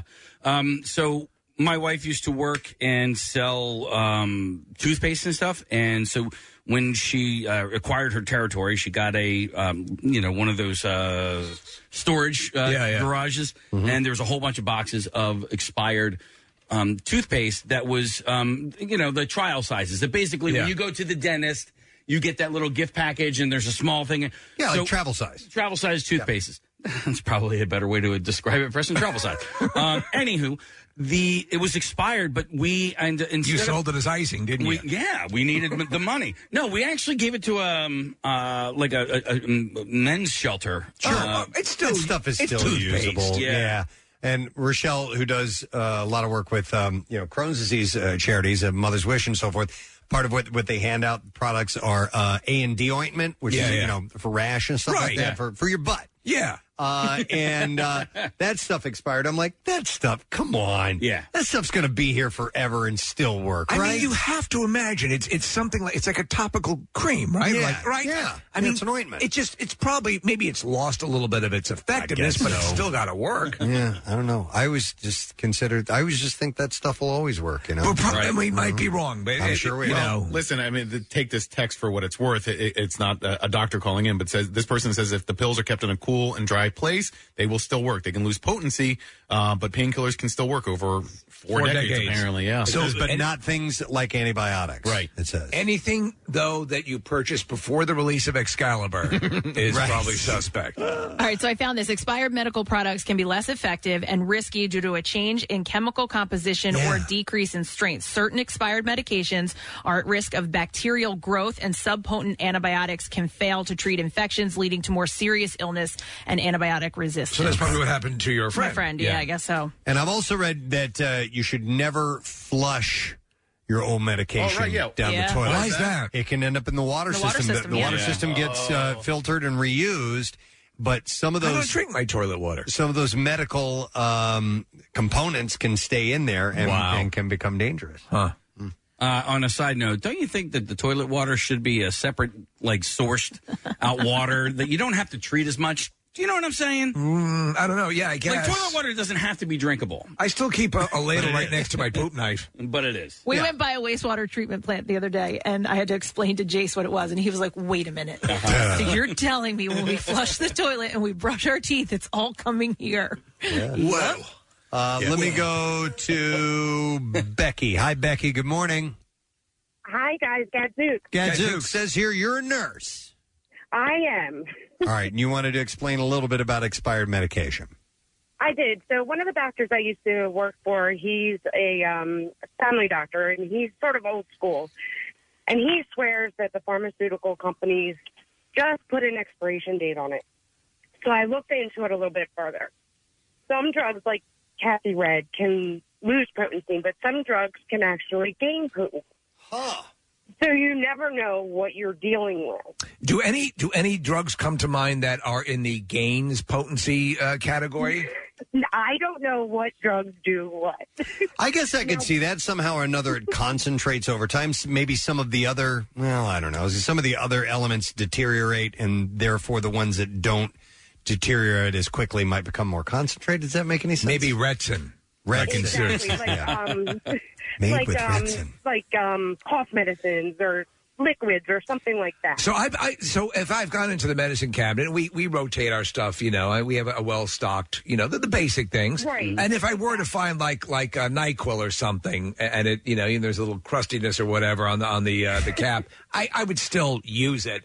I would not use. I guess the difference is between a prescription drug that you've gotten and something that you just get over the counter. That's just in the aisle of a CVS, as opposed to going up to the pharmacist and getting something specifically.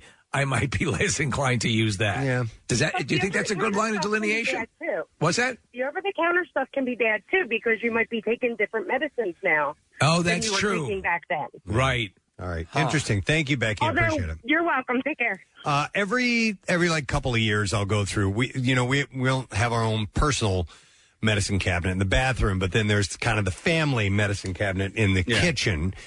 And every couple of years, I will go through and sort through that mess. Yeah. And I've since organized them. I made little baskets. Kathy, you'd be very happy about this. So I've got I have pain management in one. I have stomach issues, intestinal and stomach, gastrointestinal in one. We have the same thing. Allergies in another one, then first aid. Yeah. And then, stuff like that. And so I bought these little baskets. By the way, because otherwise it's just a mess. I love baskets. Baskets it's the are great. best way to organize inside of your cabinet. So, but anyway, when going through that medicine cabinet, I realized that a lot of times nobody ever looks to see if we already have what we need to get, and you just run by CVS and grab it, and you end up chucking in another thing of we had like 8 bottles of cold and flu. You may have generic noticed Robitussin or something, a difficulty finding Mucinex DM on your pharmacy shelves. I have it. You have it all? I didn't realize I'd been putting it in. You talk about your baskets. I'd been putting it in the wrong basket. So I kept getting it. And Preston, I'm good for the neck, as whatever the duration is, to Excalibur 2 when that comes. All right. So I also found this on Harvard's health website. Now, and I would not suggest this because I know what happened to my friend and that he ended up in the emergency room. But most of what is known about drug expiration dates comes from a study that was conducted by Food and Drug Administration. So they say what they found in the study is that 90% of more than 100 drugs, both prescription and over-the-counter, were perfectly good to use after 15 years. 15 years? 90% of them? Yeah. It's you still don't want to do it. 10%. Yeah. You still don't want to do it. I still, no. I what about 39 years? I don't Hey, know about by the that. way, here's a text that says sunblock expires. Know this from experience. Yeah. So that is good to know as you're heading out this summer. If Yep. you have stuff that's been sitting around for a while, take a look at the If expiration date. Mr. T is on it, don't use it. Right. I bought sunblock at my TJ Maxx last year, the year before, and I had no idea that it even expired. And I was just so excited because it was cheap. Because You got normally, cheap sunblock? Yeah. Seriously, it was like $3 a bottle. I was like, this is great, and I bought all of it. And I told my wife, and she's like, dude, is it expired? I'm like, what are you talking? And thank God it had not expired, but it was really, really close to the expiration No, I date. still have a day and a half. Yeah, seriously. It was cheap sunblock? You Yeah. sure it wasn't sunblurk? No. It was inexpensive sunblurk. It was, Banana Burt and Banana Burt. By the way, your summer tip for sunblock, don't buy it down the shore. It's like twice as expensive. I'll bet it's got to Buy be, it right? before you go. Anytime where you absolutely have no choice but to buy it there, it's going to be crazy expensive, hang on. I'm going to go to Oleg, I believe, who it says is a physician.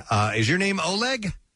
It is Oleg. Oleg. Yeah, All right. everyone. So you wanted to clarify something here.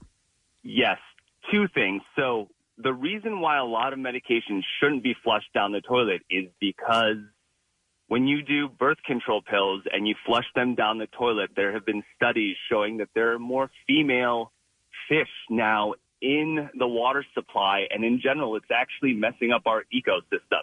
Oh my God. So birth control creates a boom of female fish?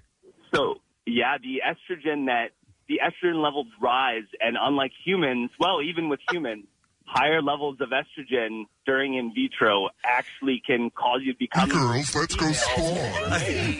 That actually does make sense because of the hormone imbalance.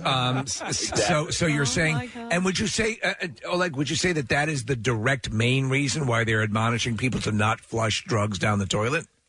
No, that's one of the major reasons, but others are definitely the potency of some medications will last even in water for several days, and you don't want some of those chemo drugs floating around and you're drinking water. All right, now how about medicine losing and gaining potency? So the gaining potency, to be honest with you, I have never in my entire life heard of. I've never studied that, but like that Harvard study that you were talking about, it's actually pretty true that most medications kept in a nice dry place will maintain potency for a long time. Okay. So Oleg, I don't know if you heard the beginning of this conversation, but it's my girlfriend's father. It's medication from 1981. It's muscle relaxants, and they worked just fine. Is that common? Is that uncommon? No, it's actually pretty common. It depends on.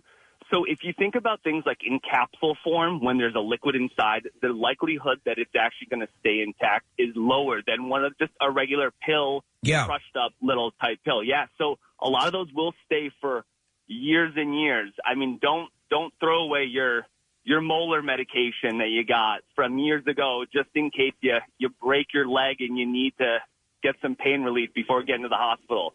It may still work. All right. And then somebody also was pointing out that medication expiration dates are usually they're usually a year after they're filled, regardless of their manufacture date. Yep. And there's some websites that will give you an approximate time period for how long, but honestly, my wife and I are both physicians, and we'll keep extra antibiotics, extra medications for upwards of 5 years in our cabinet because they're still quite potent for the most part. All right, so the situation, but it's the kind of thing obviously you want to be aware of, and you can't. What would you recommend? What's the really obvious thing to look out for as far as medication for not exceeding the cutoff date? What are you at most risk of screwing around with and having it be detrimental to your health? What medication? Antibiotics. It's just hands down. Okay, if you're not a physician, if you're, like you said, finish what you have, like you're prescribed. Right. Don't save those. That is something that you definitely do not want to just keep around because you never know. Right. And infections are not something to be messed around with in kind of, 5 years down the line. No. Right. No, don't do that. All right, Oleg, information, very good stuff. Thanks, man. We appreciate it. Thanks, guys. See ya. I have, the older you get, the more medication you end up with. So I have stuff that I don't even know what it's for anymore. And honestly, I look at I don't remember this. I don't know what this was for. And then wise health on this. Well, and then you add a skin condition on top of it, because since I have psoriasis, there are a variety of ointments and things for different parts of the body that you need to use because of sensitivity levels and so on. So I got this stuff. I eventually had to write on the package because you get it on your elbows and your ears, shins, different spots, right? And there's a spot right above my butt crack where I get one. And the doctor gave me very specific medication. So I just wrote, and the packages look exactly the same. Course. Yeah. So I took a Sharpie and I wrote ears and butt on both of them. Great. Butt crack medicine. I use ears and butt. I use ears and butt. I don't want to use the butt stuff on my ears. And vice versa. But there's so much stuff that's just that you went and you took a few of them and all of a sudden you feel better and I don't need to take that anymore. And I just left it in the cabinet. I don't remember what the hell it's for. That's why, honestly, when I got into the pen medicine system and you're like, what medication are you taking? I take this one pill that looks square, and I do. And they know all the time. Yep. Because it's just the kind of thing that I know we need to be more fastidious about it, but we just tend not to. When Preston got sick earlier this year with the regular flu, Dr. Mike prescribed it's like the morning after pill for the flu. So if you've been exposed to somebody who has the flu, and it can help prevent it from you getting it, right? We all went on it. Right. And so Tamiflu. It was different than that. It was a prescription. It was I think they called it a prophylactic medication. That's exactly right. Yeah. But I didn't finish that medication, and I was like, well, now I still but now I'm holding on to it. I'm like, do I keep it for next year? Is it something worth hanging on to? I don't even know. Nick, by the way, somebody wants to mention my little psoriasis thing is right where your second butthole is. Probably should apply something. We have that in common. I would say this is that, again, in any situation where you've been prescribed an antibiotic, finish it. Yeah. Yeah, most definitely. Hang on a second. Let me go to Matt's been on hold for a little while. Hey, Matt, good morning. Good morning. You guys rock. Oh, thank you, sir. So you used an outdated product, expired?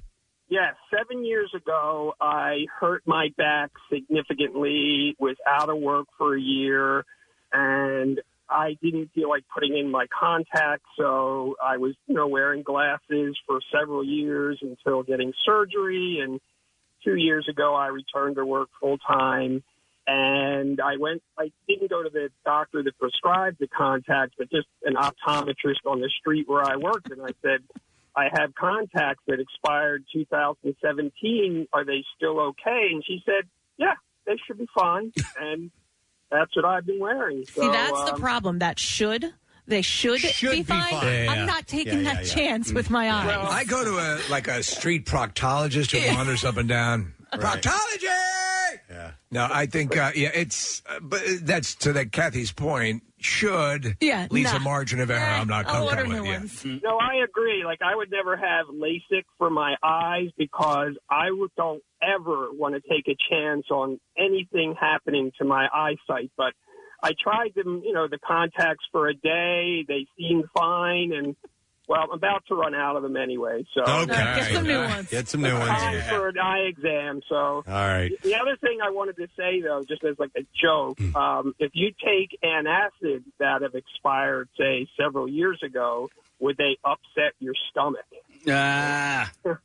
Was it now? I missed it. I get it. Would they upset your stomach if you're taking an antacid? An old antacid. Oh, I got it. Thanks, man. Appreciate it. All right. Can you hit the dump button or? No. Sorry. We're going to hang out the dry. See how he likes it. He worked on that, and it's good. Mm-hmm. All right. Well, anyhow, Nick, that's interesting. 1981. Yeah. Muscle relaxant that still works. Yeah. He just used it. Yeah, worked just fine. Okay. We need to take a break. Be back in just a second. Stay there. Like the Preston and Steve Show podcast? Check out MMR's other audio on demand at WMMR.com or on the MMR mobile app. It's finally time to start firing up the grill. From city to shore, Acme has everything you need to prep for this summer season. And now, order all your season essentials online at acmemarkets.com, and an experienced Acme associate will carefully pick and pack your order and bring the groceries right to your car. It's fast and easy with Drive Up and Go at Acme. Visit acmemarkets.com to start shopping now and get $20 off your first online order. Acme, fresh foods, local flavors.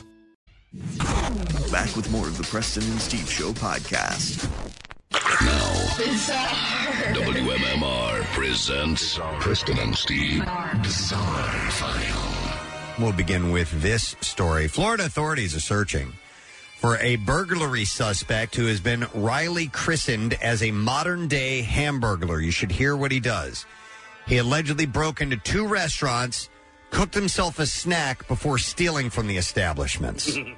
So sheriff's office just rubbing salt on the wound. Released surveillance photos of the man on his Facebook page on Friday. He most recently used a brick to smash the door of a Wendy's in Jensen Beach, started up the grill, and cooked himself a burger, and then he took the safe from the restaurant. So he breaks the glass. We assume this sets off some sort of alarm, and he had enough time to prepare a meal and then steal the safe. Mm-hmm.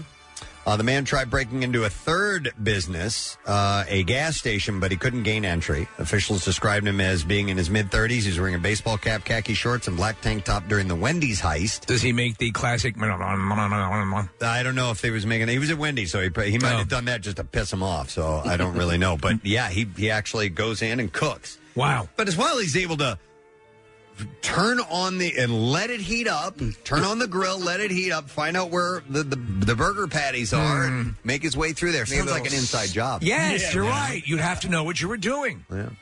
An Uber driver who pulled over for who pulled over for some me time ended up getting into a tussle with police officers. A guy named Elliot Andrade was charged with interfering with police and driving under the influence. Police say that they were dispatched for a suspicious vehicle, and they found a white BMW parked on the side of the road with its windows fogged up.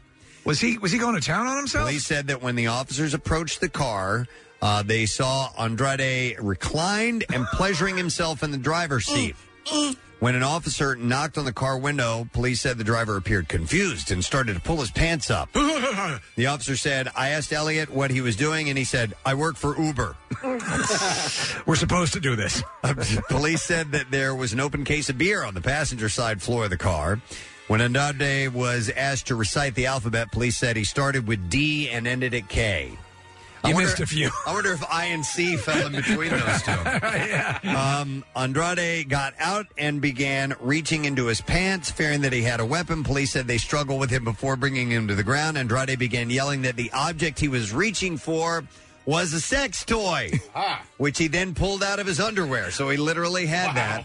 And they arrested him. Well, it's like packing your lunch. You bring your sex toy to work for your me time.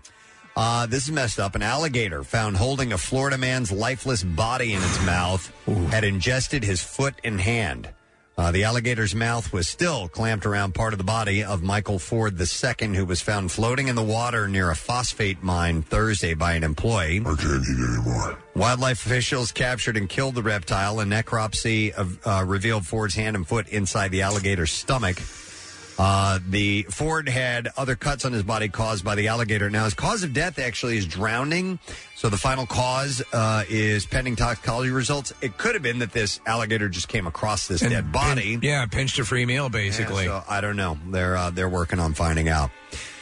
You've got to love this story. A Texas woman was banned from her local Walmart after police say she ate half a cake and then refused to pay for the missing portion. God. She only wanted to pay for half of it. Honestly, I was finding it hard to believe there was anything that could ban you from a Walmart. Yeah, right. Police were called to a Walmart after receiving calls that a woman walked around the store eating half a cake. I only ate half. And refusing to pay for the whole item. The suspect entered the bakery section of the store, proceeded to eat half of the cake while walking through the aisles. Once at the register, the woman demanded half off because she was only buying half a cake. Police say she refused to pay for the missing half of the cake despite eating it on her way to checkout, but she ultimately paid for the whole cake once the police arrived, and after that she was barred from the store for theft. So the cake didn't get you barred. You remember you had a story about a woman who was effectively running a meth lab in a Walmart bathroom? Yeah. She could probably still go back. Go back. Mm-hmm.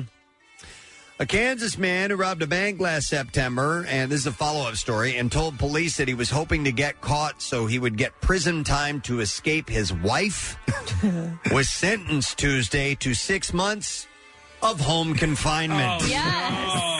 After pleading guilty. Love it. Lawrence John Ripple took the guilty plea in January. Oh, dear. He told the judge Tuesday that he had heart surgery that left him depressed when he committed the bank robbery.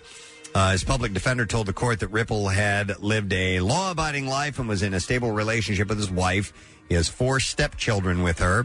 Ripple handed a note to the bank teller in Kansas City demanding cash and warned that he had a gun. Ripple took the money, about $3,000, and went to sit in the lobby where he told a guard that he was the guy he was looking for. Officers quickly arrived. An FBI agent wrote in the affidavit that Ripple had earlier been arguing with his wife, and he told investigators that he wrote the note in front of his wife telling her he'd rather be in jail than at home. And now he can't leave there for at least 6 months. Well, jail should be unpleasant, right? It should be. And, You're right. They arranged for that to be the case. One last story. A San Diego mom was left so shocked after her toddler bought a $430 couch online using her cell phone. She said, I thought, did I buy a couch in my sleep? This is Isabella McNeil. She had been in the market for a new couch. She was recently browsing through options on the Amazon app on her cell phone. Yet her pursuing turned into a purchase when her 2-year-old daughter, Raina, unknowingly pressed the buy now with one-click button on Amazon for the piece of furniture. It was only until a few days later when she got a notification that the couch had shipped that she realized something had gone wrong. She also remembered her daughter had been playing with her phone. She said, now I know it's really dangerous, and I need to make sure that the Amazon app is closed before my daughter takes the phone. It's just so easy. I always assume that'd be a risky proposition, handing your phone over to your kid with those apps on the phone. Yeah. McNeil was unable to return the couch before it shipped, and returning it after the fact proved to be pricier than just trying to resell it on OfferUp, which she decided to do. Her listing describes the couch as brand new in the box with a price tag of $300. It cost $430, so she's out some of the cash, and she notes that she ordered it by mistake in the listing. So she's trying to get rid of that. And that is what I have for you in the bizarre file for now, my friend. So we are going to take a quick break. I can be right back. Stay with us. 93.3 WMMR presents Preston and Steve's Money Clips. Wow, we have a lot of clips. Your shot at stuffing $500 in your money clip up to 7 times a day. Starting Monday at 8 a.m., 10, and noon. Then 2, 4, 6, and 8 p.m. We'll play one of your favorite Preston and Steve clips. Where are the sausages? And also give you a keyword. Text that to 45911 or enter it on our website or app to get in the running for the $10,000 grand prize every time you play. That's crazy! See official rules and details at WMMR.com. I'm scared. 93.3 WMMR. The rock, guys, up everybody. Everything that rocks. What's going on this morning, Steve? Well, Paula Abdul appearing on the Wendy Williams show and revealing the results of a new face tightening procedure. Abdul says she loves the results, but admits it does hurt when her cheeks rip open. Robert De Niro being sued by a former assistant, Graham Chase Robinson, who claims the actor was constantly abusive and demeaning. De Niro's lawyers have responded by filing a writ of, "You talking to me?" And finally, she played Rachel McGuire on Boy Meets World, and now actress Maitland Ward is gaining popularity as an in-demand porn star. Ward says her careers in family sitcoms and porn actually have been fairly similar, except in the definition of the term workload. With all of us, still being as safe as we can as far as, personal space and watching out and being careful of contamination and so on with COVID-19. I saw this article about sneezing, and clearly, it's always important to make sure you keep your sneezing to, you don't want to blast it all over the place and so on. No, especially when you're with sexual partners you just met. Oh, right. Yeah. COVID-19! Yeah, they may be afraid of COVID-19. But anyhow, a body language expert has revealed the meaning behind the different types of sneezes. Oh. And I'll need to see what you guys think about this. So there's a guy named Robin Kermode. Found it, which sounds like commode. It does, yeah. But it's Kermode. The founder of communication consultancy zone2.co.uk. So he's English. Rolls off the tongue. And author of the best-selling book called Speak So Your Audience Will Listen. The communication... The communication coach said, in the age of social distancing, we are trying especially hard not to stand too close to other people. In the case they sneeze... there are germs all over us, indeed, if we do the same. So the way we sneeze is important. And we're learning how to hug. We're learning how to sneeze. Yep, we're doing all this stuff. We'll learn how to fart tomorrow. Yeah. Never more so than at this time. But the way to sneeze also says a lot about our personality type as well. So this is not an instruction on how you should sneeze. This is what it says about you. It's a psychological profile. If you sneeze a certain way. That person who's dousing you in deadly spores, you can learn something about them. Do you guys have a sneeze style that you can speak of? I don't think I do. I know my father does. It's very loud and annoying. A loud sneezer. Okay. Yeah, he's a loud sneezer. I do the elbow sneeze. As do I. Or if it's colder, jacket, I'll just cover the jacket. Your jacket or someone else's? It's not mine. Yeah. It's usually the collar of mine. I used to sneeze in the hand, and then I realized that's not really. It's gross. The only time so for me, it's environmentally based and situational.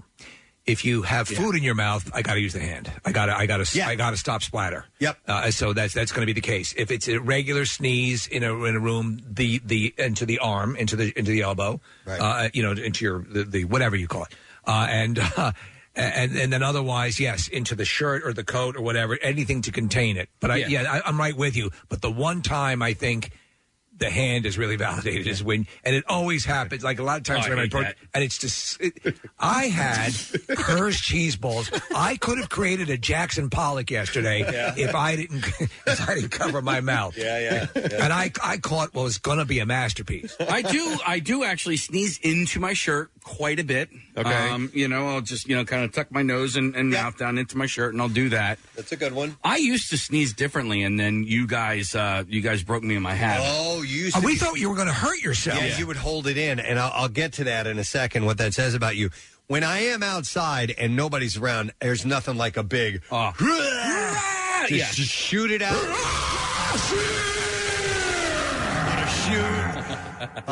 Because that's what I was going to say. It depends on where you are. So for me, if I was in work or, I started sneezing into my elbow years ago when I was dancing, and they were like, look, don't sneeze into your hands and then go hold someone's hand. Yeah. But at home, same thing, Preston, if I'm outside and of course if no one's around, not that I'm, spitting all over the place, but like just let it out and don't hold back at all. I've seen you do snot rockets here in the studio before. And that is bizarre, isn't it? That she'll do it. Yeah. Right. You imagine seeing her like an old Italian. Yeah.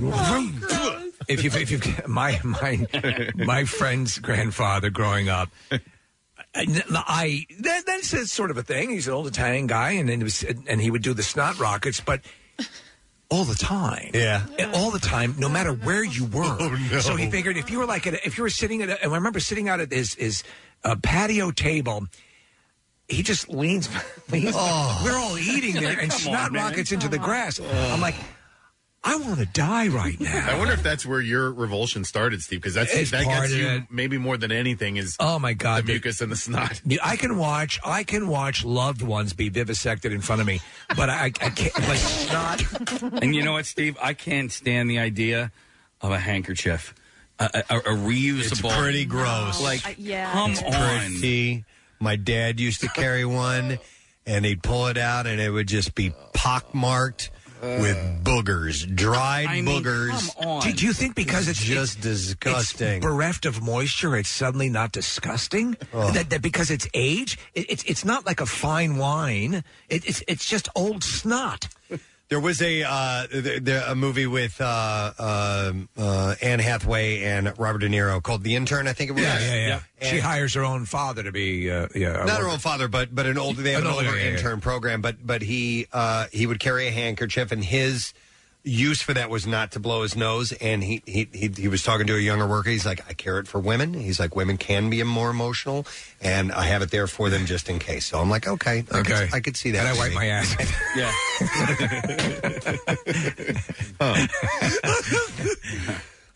So here are the types of sneezers and what it says about them. There is the apologetic sneezer. Oh, I'm sorry. I'm sorry. Forgive me. I'm sorry. Forgive me.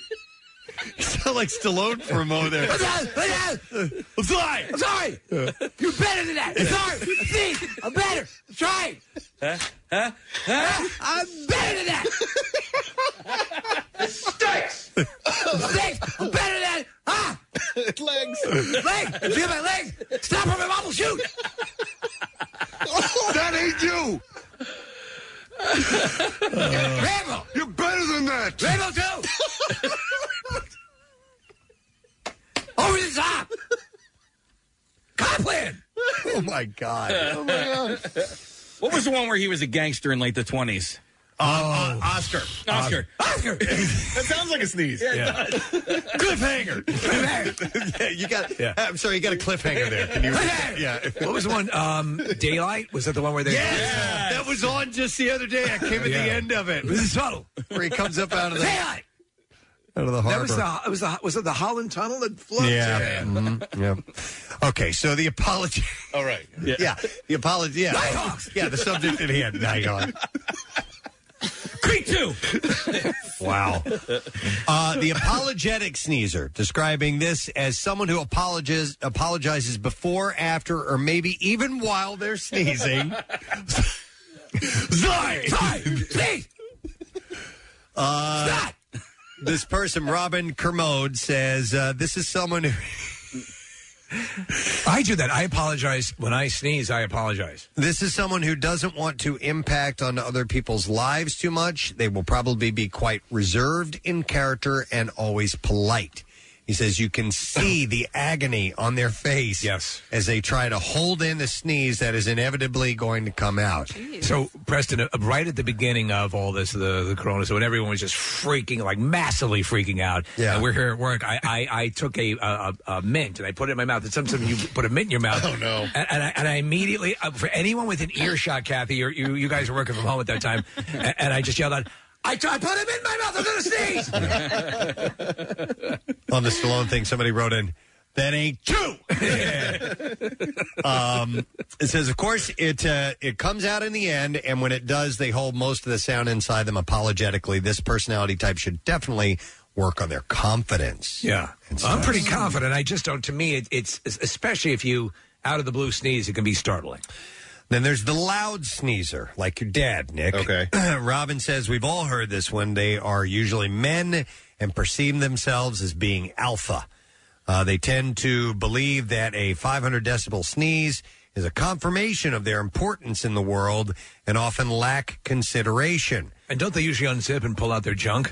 He said, from my experience, the loud sneezer rarely covers their mouth and are supremely proud of their volume. Nick, have you asked your dad about his sneeze and why he does it so loud? You know, it's gotten better over the years, too. So much like yours has changed, Casey, my dad has, too. And I think maybe my mom finally said something and said it's too loud. But I think for him, it was the release aspect. Like everything was coming out, including volume. You know, like I think the loud part of it made him feel better while he was doing it. But you would hear him outside if he was inside, you could hear him outside. That's how loud it was. There are people who I know who've exaggerated, and that was some people actually will deliver that sort of cacophonous sneeze naturally, and there are other people who oversell it. Oh, I'll do that just to annoy. Just for fun?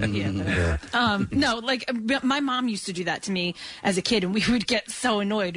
And she's like, "It just feels good to get it out," but then it just turned into like a joke. You know what I mean? She would do it to annoy us. So now I do it to Jason. He always goes, "It's not necessary. You don't have to sneeze." Oh my God! Like that. I've told this story before. The loudest sneeze, and I know this, and I've ever heard, was at Jim Steaks. I was in there to get a sandwich. There was a woman, a very large woman, who was sitting. You know, you sit along the wall there. You know, where everybody orders, and I just thought she was screaming. Oh, really? And it was like. It was like that. Wow. Oh, my God. And the first time I heard it, and I mean it was deafeningly loud, and I turn around, I'm thinking, what just happened? And I see the woman sitting there facing the wall, and she did it again, mouth open, not covering, and just a scream. I don't even want to do it because it hurts my throat to do that, but that was the loudest I've ever heard anybody sneeze. If the expulsion of, I mean, we know that when you sneeze, it's coming out at the velocity of a tornado. We get it. But if it's that loud and if it's that disruptive, you might have issues. You know what I do like, though? Sneezing the F-bomb. That's a good one. I do that. Yeah. Yeah. It's sort of cathartic, isn't it? It is.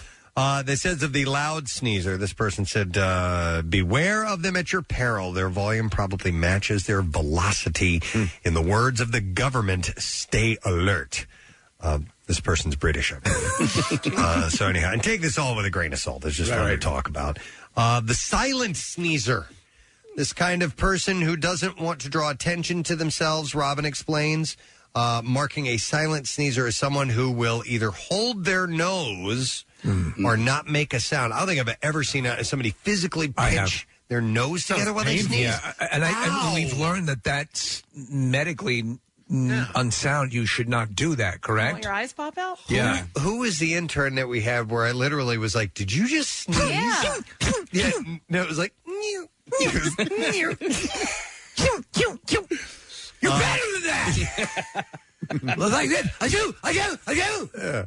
You're better than that. I won't. First blood. I won't hold my nose to stop a sneeze, but like I've felt a sneeze coming on in the middle of a traffic report or something, and I'll have to I kind of pinch my nose a little bit to stop it from coming on. I've gotten very good at corralling sneezes, especially now. Just to sort of make sure, because people do tend to panic. But it's hard if it's.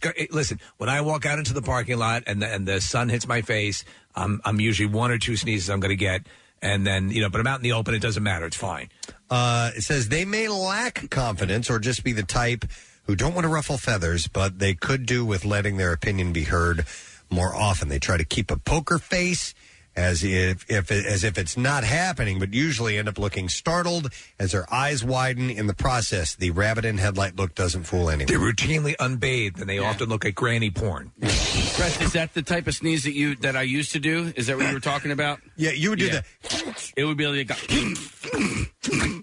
yeah. Listen, you had a revelation a little while ago about wiping. Dude. He is fully on board of sitting now. I'm a straight up sit wiper now. Yep. We've there's so many things of your life have changed. Yeah. For the better. I like the way I sneeze now. I mean, it's maybe sneeze into your ass. No, it's maybe a little bit louder than I prefer, but I'm not overdoing it. But I'm not holding anything back. So, all right, here's another sneezer: the vocalized achoo. Yeah. Robin says this is usually done by someone who feels they have every right to sneeze but are trying to be socially polite.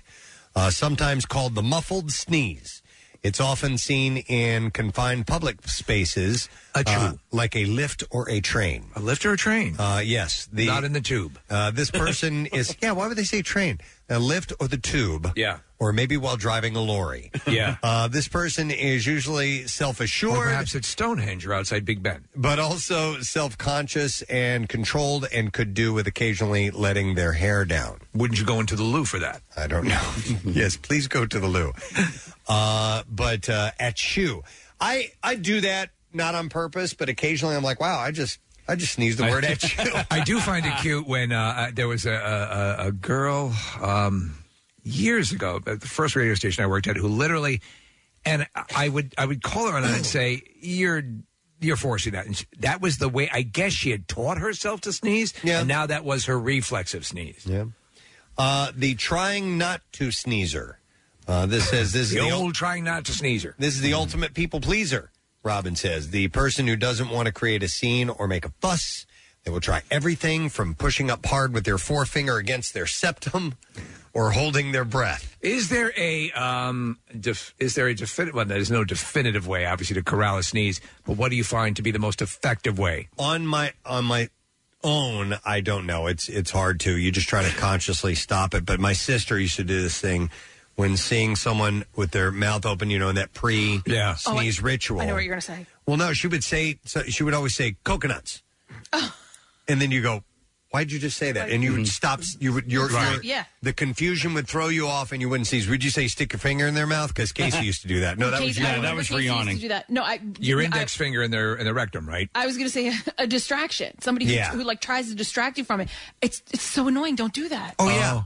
Well, we've said that sneezing. I think we were talking about this the other day. Sneezing is similar to the action of having an orgasm. What happens? Well, we found out that there is erectile tissue in your nose. We did, but the trigger, that moment, that unstoppable sneeze is like orgasmic, and so therefore, when you are stopped, it's like being denied when you're at that moment. Yeah, it's not finishing basically. Yeah, because I found, especially if you're plugged up, you have hay fever, whatever, and you sneeze, it's a release. It is a release. It's a sexual release. We learned as well. While it is great to want to keep people happy, these characters, the trying not to sneezers, should make sure that they stay true to themselves and aren't too Be true to yourself, sneezers. Influenced. The elbow sneezer, which I've become. Robin reveals this person likes to follow the rules, and with recent COVID-19 guidelines stating sneezing into your elbow is the most hygienic way to sneeze. If you don't have a tissue, then they are right on target. This character is self-aware and considerate, but can perhaps sometimes lack individual thinking. It also makes me wonder how many times they've already sneezed into their jacket and when they had last washed it. And I'm not sure my parents' generation would have approved, they said. So that's according to this. Have we done the list? I think maybe you did in the past of responses to sneezing from around the world. Yeah, we did. And there's some bizarre stuff. Yeah, I'm just scrolling through them now, and most of them are, be healthy, to your health, things like that. But Go to hell. Well, when I got to Vietnamese, the Vietnamese response is rice with salt. Okay. Really? Yeah. I don't know why. I'm trying to get to the bottom of it, but there's a whole bunch of them from around the world, but that one just seems... Yeah, most of them we're looking at here, may you be blessed, live long, live good, be healthy, to your health, stuff like that. That's what Gesundheit means. And then rice with salt. Yes, rice Two with in salt. the pink, one in the stink. Yeah, I had always assumed, now listen, I'm Scotch-Irish, so... I think it was Parker's English teacher... is one of those who did not like you to say bless you or anything like that after someone sneezed because, it's a myth. It's not, blah, blah, blah, all this stuff. It's not real. It's not real. You're better than that. But what it has become is a courtesy. It is. Right. And it's just what is done by most people, and it shouldn't annoy you to no end. Right, but there are people who become militant about it, and they become annoying. I've always assumed that the bless you part of it came from, and I've never looked up this, but I had always assumed from days of plagues and so on and viruses like now, that back in earlier days when there was less medical capabilities in medical science, that a sneeze could indicate that you might be sick, and they might be saying, bless you, I hope you're not sick. I think there's part part of it that's that. I think there's also part of it that believed at some point that you were expelling...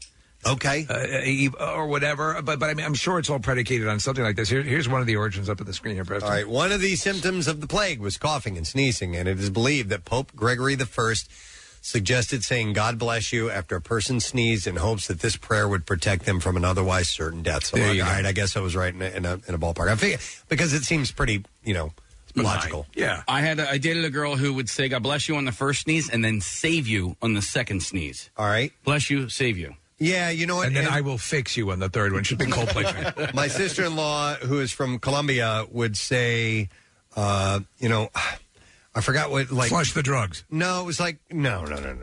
It was like, one is for love, one is for peace, one is for something or the other. And then if you didn't sneeze a third time, I forgot what the saying was. So there's a troika of wishes for each. So if you like that. Okay, interesting. Yeah. All right, so here is the repetitive sneezer. Did I already say this? No. Here's the next one, the repetitive sneezer. This is generally done by somebody who wants to be the center of attention, Robin says. I had an uncle who sneezed very loudly twice with about an 11-second gap in between as if he was genuinely proud of his second sneeze. Oh, shut up. Maybe you just need to sneeze more than once. There are also, by the way, sneeze Nazis that you need to calm down. Many of us routinely sneeze in patterns, often between 2 and 5 times, but they don't have to be eccentrically loud. Okay. How about everybody's different? Yeah. And some people sneeze once. I, on the other hand, am not a one sneezer. Me either. Yeah. I'm always 2. Minimum. Yep. 2 usually, though there are, Again, when I walk out into the sun, I can almost guarantee I will sneeze twice, and then I'm done. Twice and done. But that's actually a country western accent. But it's, and again, but there are also people when my wife will sometimes when I sneeze a couple times, It's like I almost feel like, oh my God, she's medically worried for me that I'm sneezing so much. It's just a sneeze. You know? I'm going to go to Lindsay. Hey, Lindsay, good morning. Good morning. Hey. So me and my dad both sneeze. We're multiple sneezers, and as I've been listening, quiet sneezers. So I do it in at least multiples of 3, and he'll do it in sometimes multiples of 5. When we're together and we, I start a sneezing fit, he will actually egg me on to keep going. He'll be like, "You're better than that." So he enjoys making you sneeze more. Correct. Yeah. But you were saying about God bless you. If I'm in a sneezing fit and somebody says God bless you and I stop, I get to sneeze, like the sneeze is stuck in me and it like physically hurts. Do you know? Go ahead. So my husband now knows. He'll hear it and then he'll be like, "Are you done?" And then I'll go, and then he'll say, "God bless you." All right. All right, So- that's courteous, yeah. Do you have because there's a scenario where do you have the person and it may happen to you, Lindsay, where you sneeze once, God bless you, then you sneeze again, and the person will say, God bless you, and it starts to God bless you. God bless you. My wife. No, most of the time, if it's the first time somebody's somebody's like around me while I'm sneezing, they'll be like, "Are you okay?" Because sometimes it looks like I'm going into a seizure because I'm just like sneezing. And sometimes if it's a lot of sneezes, my husband will even ask, "Are you done yet?" Like he doesn't right. Yeah, that's good. that I'm sneezing so much, and I'm like, I can't control it. That's the compassion kicking in. Yeah. Well, so my wife goes into sneezing fits sometimes, and when she's going off, and I'm talking like 5 or more, like I'll say God bless you, and then like they'll go, this is the last one, God bless you, and then because I don't want to be like I don't want to be a dick and not say God bless you. She should sit in the office in the morning. We'll this is our sneeze, right? Preston will sneeze. Yeah, I'll go, chew. Bless you. Chew. Yeah, the second one was every time. You've been doing that for 20 some odd years. 20 plus years. By the way, somebody had texted in, and this is what it was with my Colombian sister-in-law. So her husband will sneeze, and she'll say, that's for health, and then the next one's for money. If you sneeze a third time, if he doesn't sneeze a third time because it's supposed to be for love, she'll go, no love? Oh, I like that. So you got to whip up another one after that. All right, one more. Give me some pepper. Hang on real quick. This is about the sneezer holder inner. I'm going to go to Bob. Hey, Bob, good morning. Hey, good morning, everybody. What did you say? I missed that last part because somebody was screaming Bob. What'd you say? I said, what a beautiful day. Oh, it is. It's a gorgeous day. All right, what were you going to tell us, sir? So my dad is one of those people that tries to hold the sneeze in, and this was back in the 70s, and he held the sneeze in, and a lump popped out the back of his neck. What? I don't know if it was a cyst. He ended up having to have surgery on it. But Steve might know this. This was during the time when that movie, The Manitou, came out. Oh, yeah. I just watched it. I got the Blu-ray. It's thing growing on her neck. It turns out to be an Indian witch doctor growing out of her neck. Susan Strasberg. So I was terrified that this is what had popped out of my dad's neck, that he now had an ancient Indian spirit. Wow. Well, yeah, that's... Bob, was that the last time he held in a sneeze? No, he still does it to this day. What? I've never heard anything of that level, but I know that it's not good for you to suppress a sneeze. Wow. So don't do it. But hey, it's hard to, I guess, change your sneezing habits. Yeah. All right. Thanks, Bob. That movie, The Manitou, was the first time I got to see boobs. Hey. Everybody remembers that. All right. Thanks, man. The Manitou. Nick, what are you looking up over here? So there's this Mexican response to people saying the word Sancho after a sneeze, and it means the origin is that your girlfriend is cheating on you with a guy named Sancho back at her place right now. And I'm trying to get to the bottom of it, but if we have any Mexican listeners that know why people say this, but yeah. So if there's a Mexican tradition that if someone sneezes, the response is Sancho, and the reason why is that your girlfriend's cheating on you with a guy named Sancho right now. I was just suggesting that your girlfriend is a tramp. Yeah. I'm going to go to, I don't know if we've ever talked to a guy named Chick before. Hey, Chick. Hey, how you doing? Good. What's up, bud? Morning. Morning. So how's your... We enjoyed talking to you, Jake. We used to make fun of my grandfather. My grandfather used to sneeze boisterously. He used to have a little roll before the sneeze. It was more like a...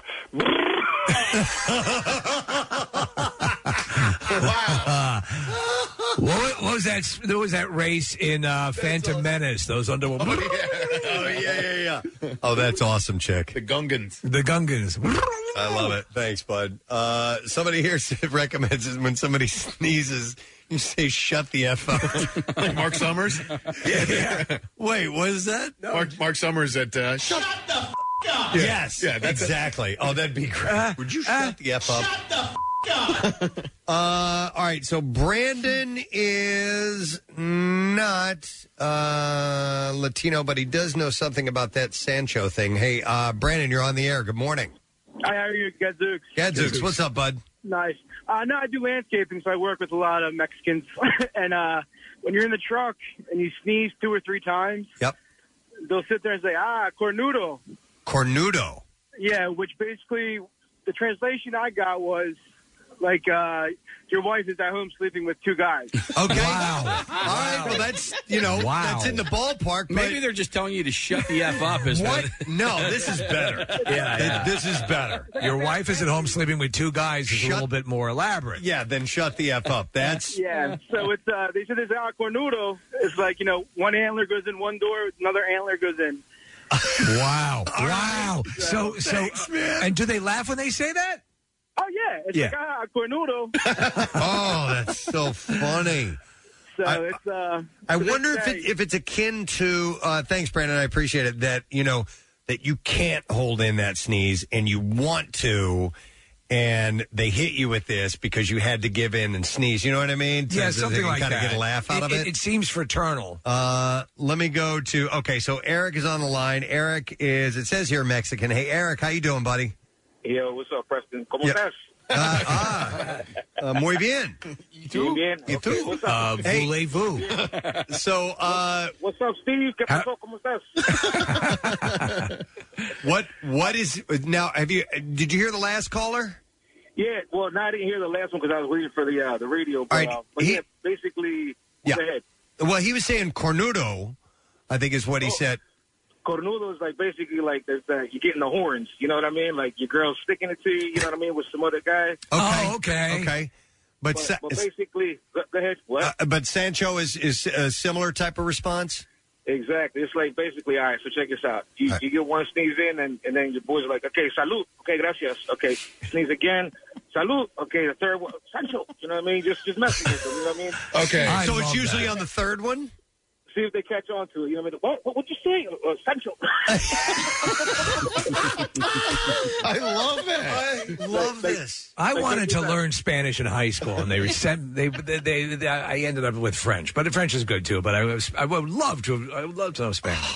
Here's another one for you, right quick, right? All right. It's like today, a hot day, right? You see your boys out there working. You be like, hey, it's hot today. You know, and they were like, what? They get a little closer. It's hot away. What? You know, basically, you'll figure it out later. Oh my God, Eric, that's hilarious, dude. Thanks for letting us know, man. We appreciate it. All right, man. You guys have a good one later, man. All right, see you. Bye. All right. That's really funny. That's great. I didn't know that's no. I never knew about the progressions. I like the progression from one sneeze to the second sneeze, but they all seem to tap out at 3. I guess after that you just become annoying. Health, money, and love is the other one. And then the last thing. Do I have time for this last one? Mm-hmm. The video call sneeze without a handkerchief. This is the unprepared personality type. Robin says the one who goes on a video call without a handkerchief. Said I was on a video call recently with someone who sneezed very visibly as he didn't have a handkerchief. He spent the next 5 minutes surreptitiously trying to clean his face while trying to appear not to be doing so. These character types are often the confused professor types. Probably better to not go out in public if you just openly sneeze onto your screen while you're conducting a video conference. All right, there you go. Personality traits of sneezers. Interesting. We're going to take a break, come back, and get to the Bizarre File stories. Stay with us. The Preston and Steve Show podcast. 93.3 WMMR. Everything that rocks.